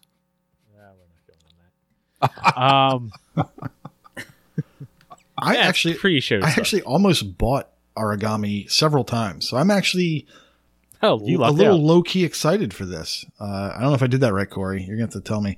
I'm actually excited for this Origami game, and I see in chat that my buddy Smitty, he's excited as well. So Yeah, me too. Hey, so you were on the origami trail? I'm gonna Bad. fold it in to my playlist. I'm All going right, to I tell see you right what you now that there is a TA page. Doesn't have anything to it, but an Origami 2 will likely happen at some point. Well, that's good news if you enjoy this one. Let's keep it going. Corey, give us a G-Task roundup. Okay, G-Task, the losers for the last period, which was period 4, right? I believe. We Something like had that. True Achievement and Wheezy Fuzz. They both were eliminated from the team side. So sorry to see those people go. From the individual side, True Achievement as well got eliminated. And Jimbot UK, EOJ, Freemhole, Philip Wendell, Unstoppable KD, Skeptical Mario, Neo 21, Kingsman 2625, and TA Legends Shots. They have all been eliminated. What a list. So this was post. It was post badge week. So Yes. these you didn't have to stay in it any longer than that. And I'm trying to stall for a second while I bring up the bonus stuff. So this week the bonuses that you can get are to end the scoring period having unlocked at least 20 achievements flagged as cooperative. Funny enough, this is the solo bonus. I think it would have been cool to have this as the team bonus to kind of help you play with your team.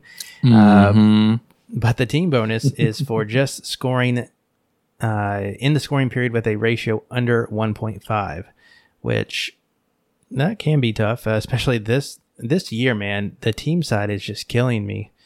It's crazy It sounds how like last year. many points you need. Like all 4 of your teammates could be fine for individual, and you'll still be at the very bottom, if not under the line. It's been nuts.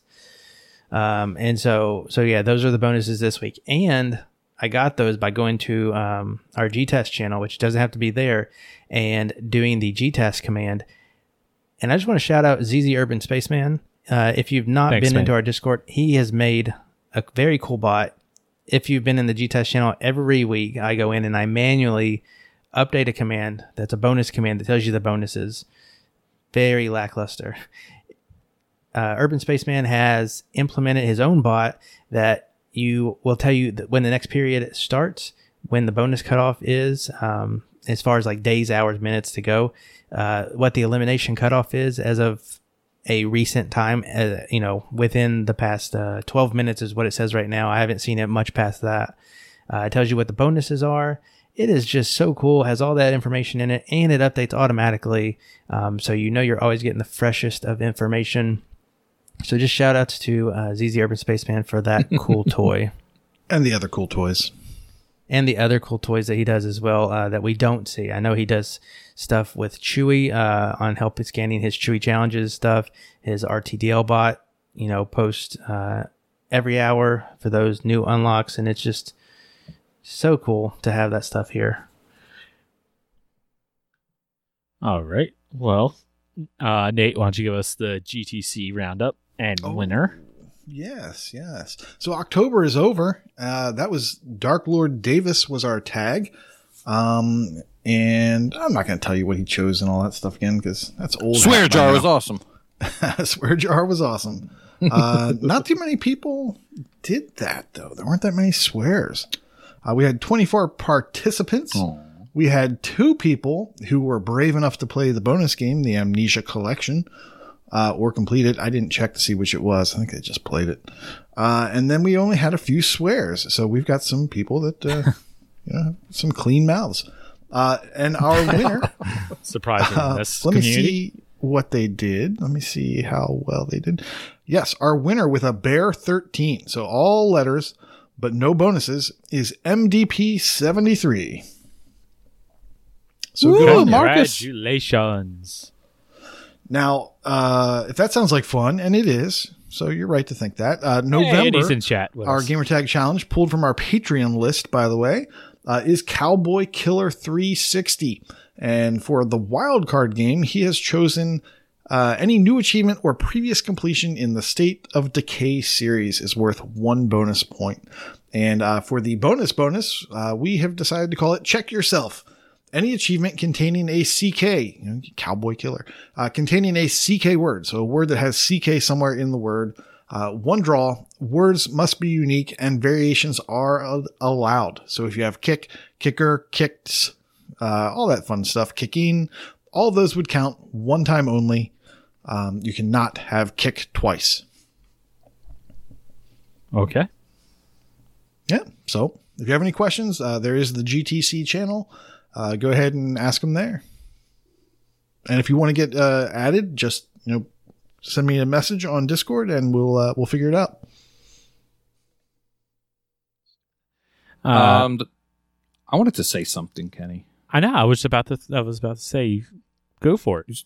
You could throw it. You just to me. barged on in. I know. I'm getting excited. Go ahead. What you got to talk about? Our beloved Wookiee. That was the worst. It might have been worse than when Corey attempted it. It's weird how it was Asian too. I don't know how he does that. Hello, I am Chewbacca. Chewy CC this month. He's doing point and clicks for completion. So it's not too late to bother him and just tell him you want to be involved in this. The most point and click completions in November. And this includes Telltale games for some reason, and a lot of other weird things that are not point and clicks like Oxenfree. But whatever TA says goes.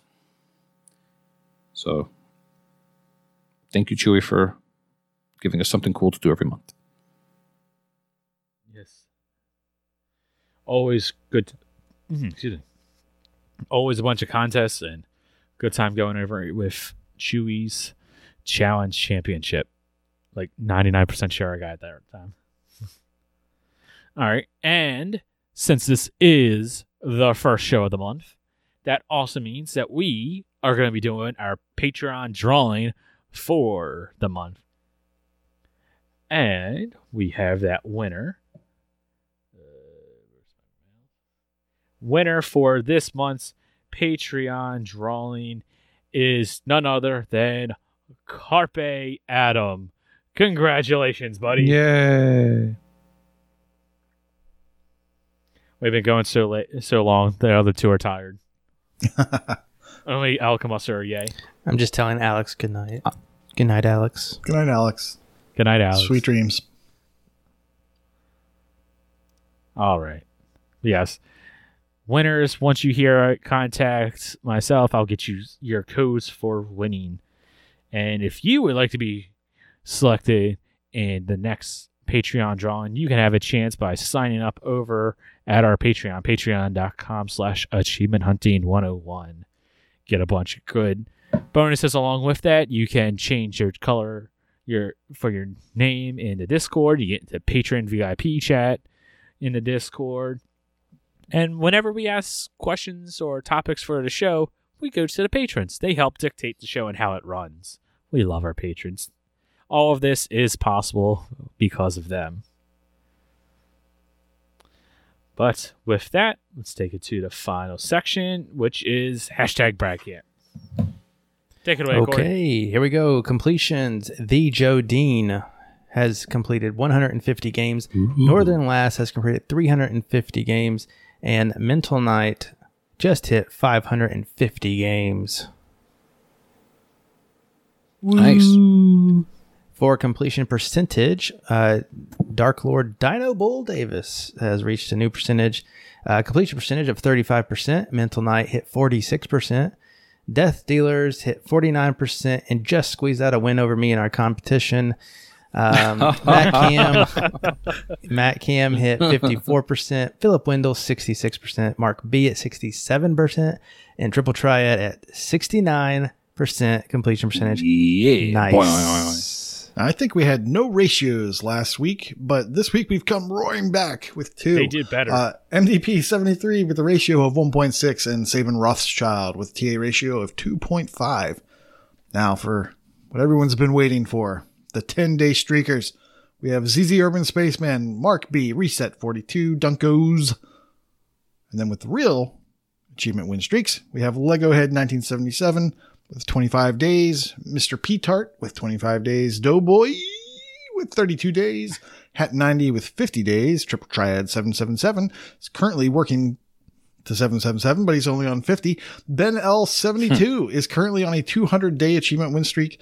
Enigma Gamer 77 is on a 700-day achievement win streak. And XNeoX, no, it's not that. It's Neo 21 is currently on an 850-day achievement win streak. Good job, guys. Also, to throw it out there, Doughboy's 32-a-day achievement streak is his personal best. Oh, good job, Doughboy. 32 days. All right, and in Achievements 1, High Road Vatu, 14,500 Achievements 1. MDP, this guy he's mentioned a lot, 19,000 Achievements 1. Mental Knight, 25,500. And X the Hero, 28,500 Achievements 1. Lots of bleep bloops. All right. In Gamerscore, Reset 42 has reached 200,000. Chesno on Ice has reached 250,000. And Oz Buffy Buff reached 500,000. Sorry, we missed this one a couple weeks back. Carpe Adam has reached a milestone of 300,000 TA score. Dark Lord David's a 400,000 TA score. And Sabin Rothschild, 600,000 TA score. In the leaderboards, I Need to Go Beep Beep is now in the top 50,000 of the TA leaderboard. Hat 90 is in the top 2,000 of the England TA leaderboard for football. Soccer Alex RD is now in the top 20,000 of the TA difference leaderboard for role-playing games. Hat 90 is now in the top 1,000 of the England TA leaderboard for baseball. Chesno was in the top 2,000 of the games played leaderboard. Wow. And the Alpha Seagull is in the top 50 of the New York Represent TA leaderboard for visual novels.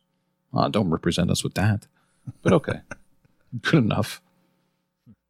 Doughboy's in chat with us, and he wants to let us know that that streak is still going. Let's see if he hits that 50.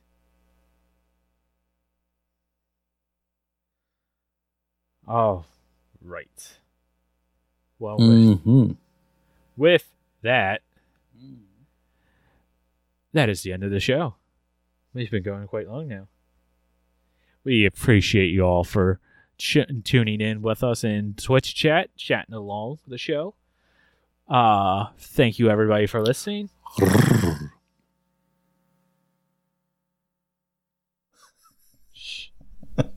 There was a question mark on it. I didn't know if the. Okay, you know what? Fine. Corey. Yeah, let's do it. All right, fine. Do it. Go for it. Corey, talk about it. Take it away, Doughboy. Doughboy, I can't hear you. Turn your mic up. We want to plug Extra Life. We do have a team going, and Extra Life Day is this coming Saturday. So get on it if you're hearing this. November 7th. There will be a stream going 24 hours. I don't know the exact start time, but wake up, turn on our stream, and keep it going all day. We'll have a variety of people coming in and out, playing games all day long. And it should be a fun time. And make sure to donate and watch For the Kids. If you can't donate, we love if you could just lurk and share out the stream. That'd be great. As of right now, I believe I will be kicking it off at midnight with something. Oh, you're going midnight, right when the clock rolls over, huh? I'm pretty sure that's when I will be going live. I think he's doing a 100-hour Star Balls stream. That sounds awful. Not just because I have to play Star Balls for 100 hours, but I don't think anybody wants to watch me play Star Balls for 100 hours. Oh, why don't you play with your balls for 100 hours?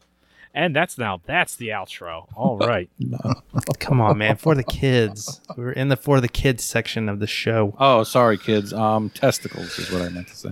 Oh boy. That doesn't help. That doesn't help, Epstein. Oh, I mean, baseballs. All right. Yes.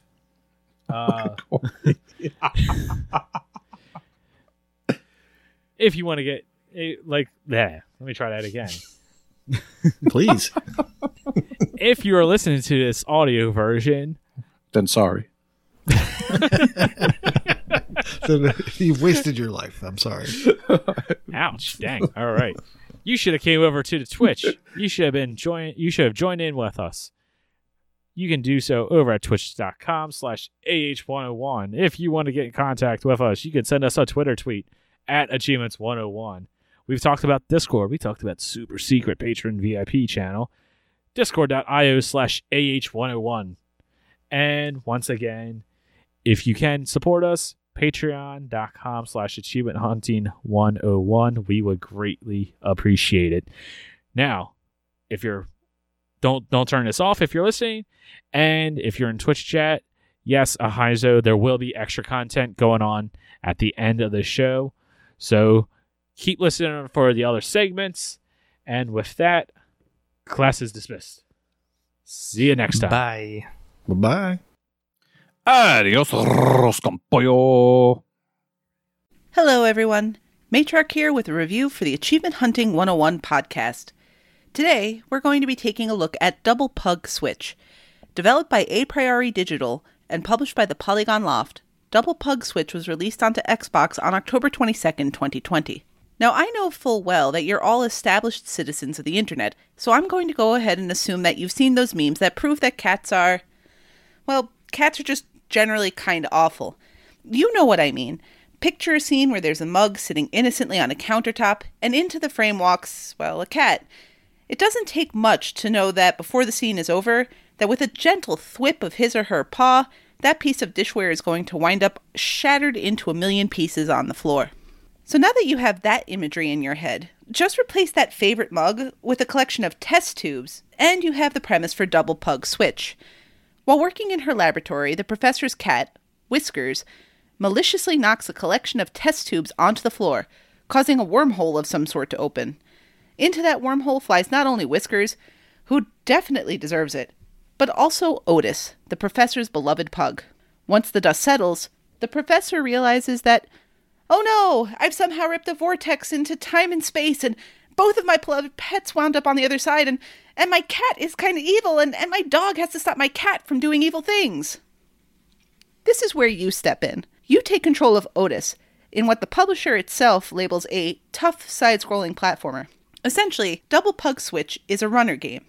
In case you're not familiar with what a runner is, these are typically games that are fashioned in a one-button style of gameplay that move continuously from left to right. Your job as the player is simply to press the one button and jump over obstacles. Some of the paragons of the genre, such as the aptly named runner, will include other elements, such as ducking or floating, but the key gameplay element remains the same. As the professor's faithful hound in Double Pug Switch, you have to jump over spikes, avoid pits, and jump up onto higher ledges, all while collecting regular coins and purple coins. The reason the game is called Double Pug Switch is because you find out early on that your pug can switch to his alternate dimension self. This is just Double Pug Switch's clever way of explaining a polarity mechanic, and if you've ever played a game like Ikaruga, you know exactly what this is. Sometimes, your pug is orange, and when that's the case, you can walk on orange surfaces and duck through blue spikes. If you flip the polarity by pressing B, that polarity reverses, and now you can step on blue platforms while avoiding orange hazards. So does Double Pug Switch live up to its self-billing as a tough side-scrolling platformer? Well, the answer in a nutshell is kinda. See, Double Pug Switch is rather tough, but I also had a hard time while I was playing the game determining whether the game was tough because it was designed to be that way, or because it had some issues with responsiveness. For example, there are frequent times when you'll have a sequence where you have to do something like press A to jump, and then press B to switch to polarity, and then A to jump, and B quickly again to reverse polarity. In the best examples of this type of genre, the controls are super crisp, and you can frequently chalk up mistakes in sections like these just to user error. In Double Pug Switch, however, there was a significant amount of times where I know I pressed the appropriate button in time to get the desired results, but they just didn't happen. Also, typically when playing a game like this, every failed run feels like an experience that you're learning from, and by the time you're done, you can maybe even do the earlier parts of the stage by muscle memory. I never really felt that same level of consistency of control while playing Double Pug Switch, which is a shame because the level design is good enough and the game is generally brief enough to hold your attention without wearing out its welcome. While on that topic, one thing Double Pug Switch does really well is be just that, something that doesn't wear out its welcome. The game only features 5 worlds, each of which contains 8 levels. You only need to get through 4 of these worlds for achievement purposes, but we'll get back to achievements in a minute. You'll likely skate through the first world, as it mostly exists just to get you used to the game's mechanics, but I found that the difficulty spiked rather sharply after that, and would even say that I found the second level of the second world to be the absolute hardest in the game for me, up until a couple levels in the very final stretch. Thankfully, the vast majority of levels do contain checkpoints, so at least you can catch a breather mid-level if you need to. Because the stages are short, which is the expectation in a runner, the 1 or 2 checkpoints level go a long way toward helping you stay with the game instead of just throwing up your hands and leaving it behind after one too many frustrating deaths. So let's get back to those achievements. Double Pug Switch features a list that contains 15 achievements worth 1,000 gamerscore, and is an example of a game that is actually made more attractive as a potential purchase through its achievement list. It would have been very easy for the developers to include impossible level achievements, like collecting every single coin in all the levels, or to go through multiple levels without losing a single life, or to do the levels without checkpoints. But thankfully the developer opted to go with a list that didn't include any hair-pulling achievements, and instead went with one that encourages you to finish the game by having achievements that are mostly for progression. The list has 6 achievements that are unmissable, and of the remaining 9, you have to do things like have 1 perfect run, collect 1,000 coins, spend those coins in the game shop. Any achievement that asks you to do X thing Y number of times is set to an incredibly fair number, as none of them will require any grinding after the campaign is done to complete. Just one word of warning before you go in, though. The coin collection achievement wants you to have those coins in hand, so collect them first and then spend them as you please. What I frequently found myself asking myself as I was playing Double Pug Switch is whether or not a game owes it to us to be accessible. What I really wanted throughout most of my gameplay was either an easier difficulty version of the stage so that I could get used to the jumps ahead before accounting for polarity switches or spikes, or an option to slow the scroll down a little bit, even if it disabled achievements, just so I could get my bearings. But is it really fair to hold that against the game when its intention is to be a tough platformer? It's absolutely okay if I'm not the audience for it, but would it hurt the developer to include things that would make me feel a little less turned off at times by the difficulty? The short answer to this is, of course, no. The developers don't owe us any of that, but those are the kinds of decisions that may cause a population of buyers to potentially skip out on a game. If Double Pug Switch were longer, the difficulty would present more of an issue, but it's not as pressing here as it would have been if the game had an extra 2 or 3 worlds, or if the 5th world, which contains stages with no checkpoints, were required for achievements. When all is said and done, Double Pug Switch is difficult, but at least for achievement purposes, it's completely doable. I don't consider myself to be exceptionally good at these kinds of games, but I do consider myself to be a reasonable level of stubborn, and that was good enough to get me through everything. As I was experiencing Double Pug Switch in real time, I had to keep a tight grip on my controller so as not to throw it due to the perceived unfairness of my many failures. But when I watched the game's final cutscene, I felt pretty confident that I could replicate getting through it if I needed to. Someone who is really good at runner games will likely get through Double Pug Switch pretty quickly, but I think it'll take the average gamer around 5 to 6 hours. I'm awarding Double Pug Switch 3 vials full of wormhole-creating liquid out of 5. It's pretty fun to play, and it features some interesting level design, especially due to the polarity mechanics. Unfortunately, there's just a slight jankiness, including things like controls that aren't as responsive as they could be, and the slight hesitations that polarity switching causes that stop Double Pug Switch from getting to that next level. Still, the game is absolutely completable, and while you'll mostly be frustrated while going through it, that's completely by design, and I think when all is said and done, you'll walk away from it having had a good time. The asking price of $8.39 is fair, but it'll definitely be worth a closer look if it drops to the $5 range. Thank you very much for listening, everyone. And now we have an iTunes review. This one is coming courtesy of Officer Zero. He says, really enjoying the show. I jumped on after Z to Z ending, and I'm catching up from the beginning. Getting me excited about achievements again. Thank you for those kind words, Officer Zero. Really appreciate it. And if anybody out there also leaves us a review on your platform of choice, we might read it aloud on the show. We greatly appreciate it, and it's a great way to help spread the community. While you're at it, please also give us 5 stars. Don't forget to smash that subscribe button.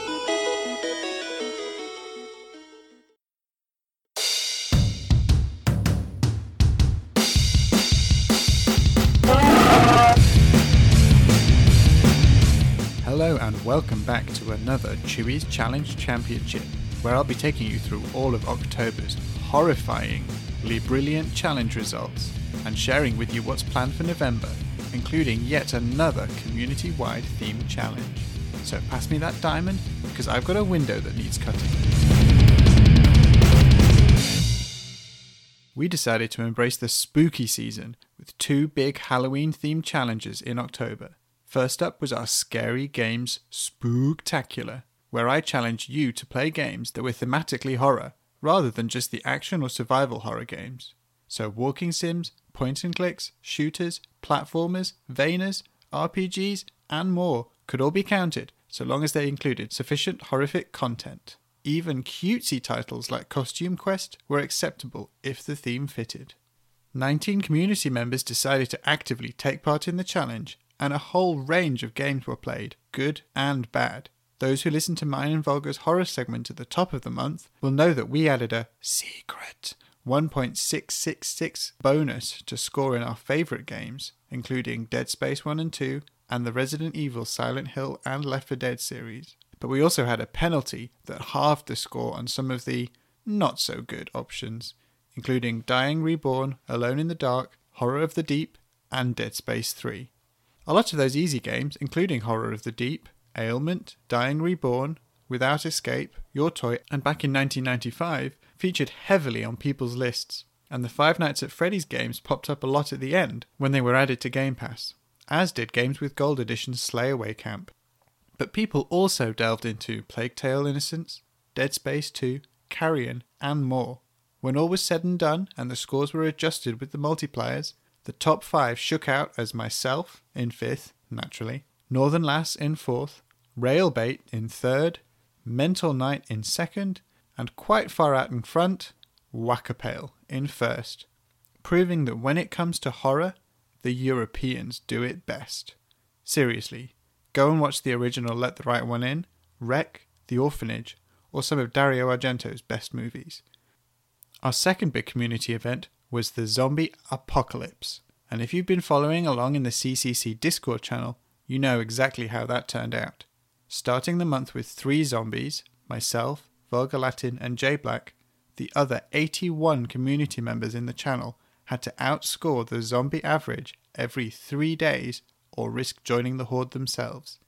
To keep survivors on their toes, we also had zombies killed off if they scored too low, and special infected who turned up with certain powers, including a Mac-Cam Boomer, a Crazy Catman Witch, a Skeptical Mario Smoker, and a Whack-A-Pail Tank.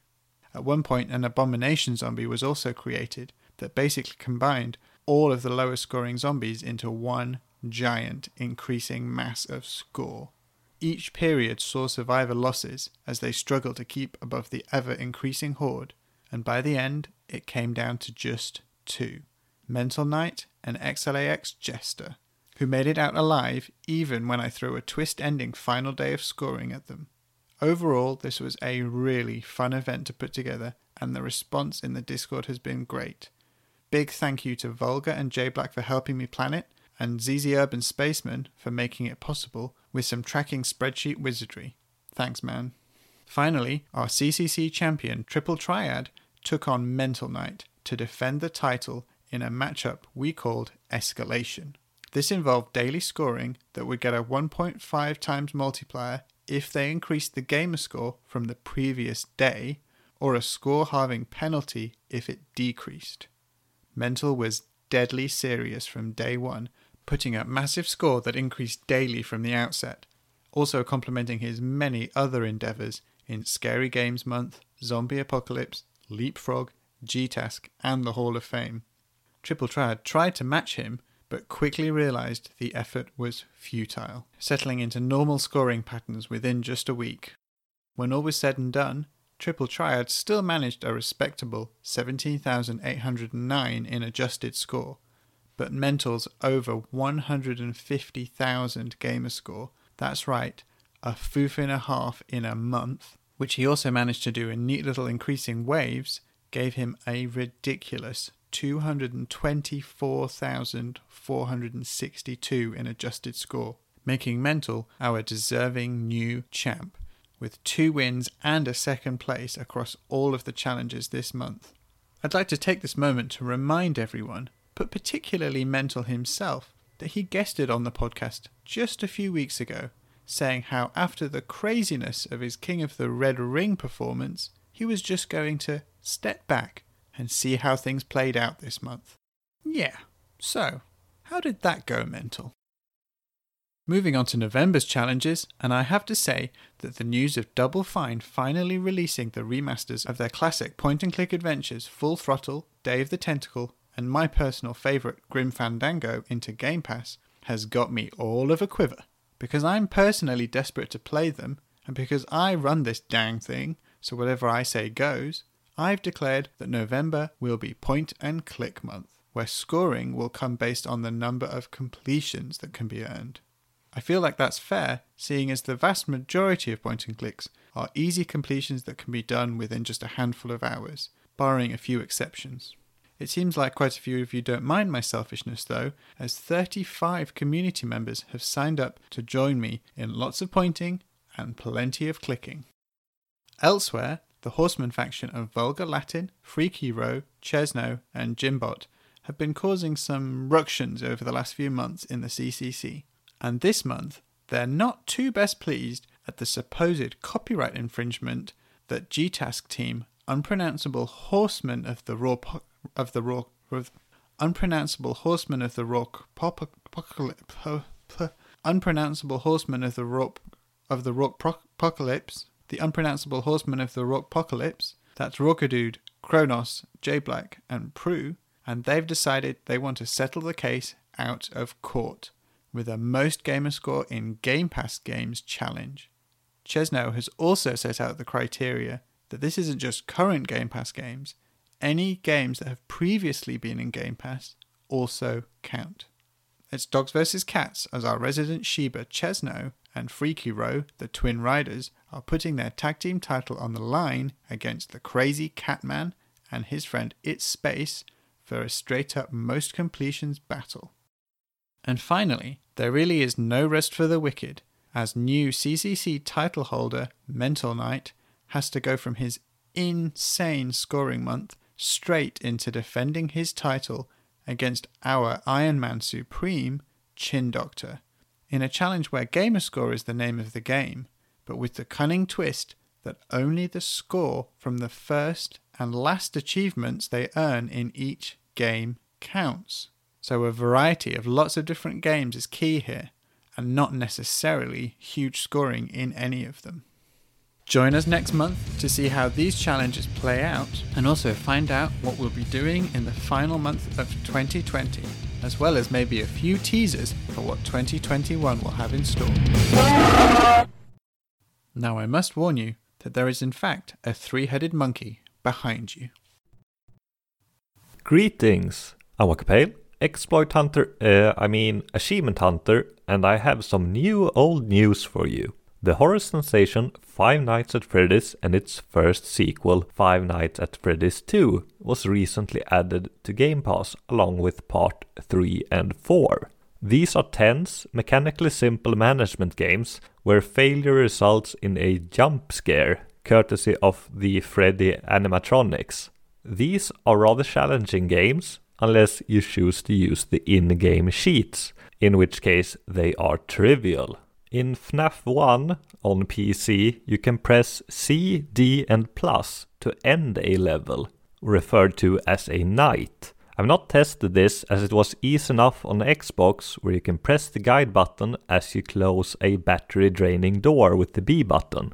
If you also close the second door in the same manner, you will be unable to lose the night, and you just have to wait until the level ends. There are 2 levels you sort of have to pay attention to. During night 4 and 5, you have to open and close a specific security camera every 4 seconds or so for a missable achievement, but you barely have to look at the screen to get to completion. FNAF 2 is not as exploitable on Xbox, but on PC, the C-D plus combination still ends the night if you click on a certain nose, then press the keyboard combination. Make sure you do it quickly on certain nights to not miss out on some missable achievements. You might run into an issue where you can't start a custom night with a mouse and keyboard, but it works if you plug in a controller for some reason. FNAF 2 would be an extremely quick completion if it wasn't for the minigame achievement. To unlock it, you need to play 4 minigames.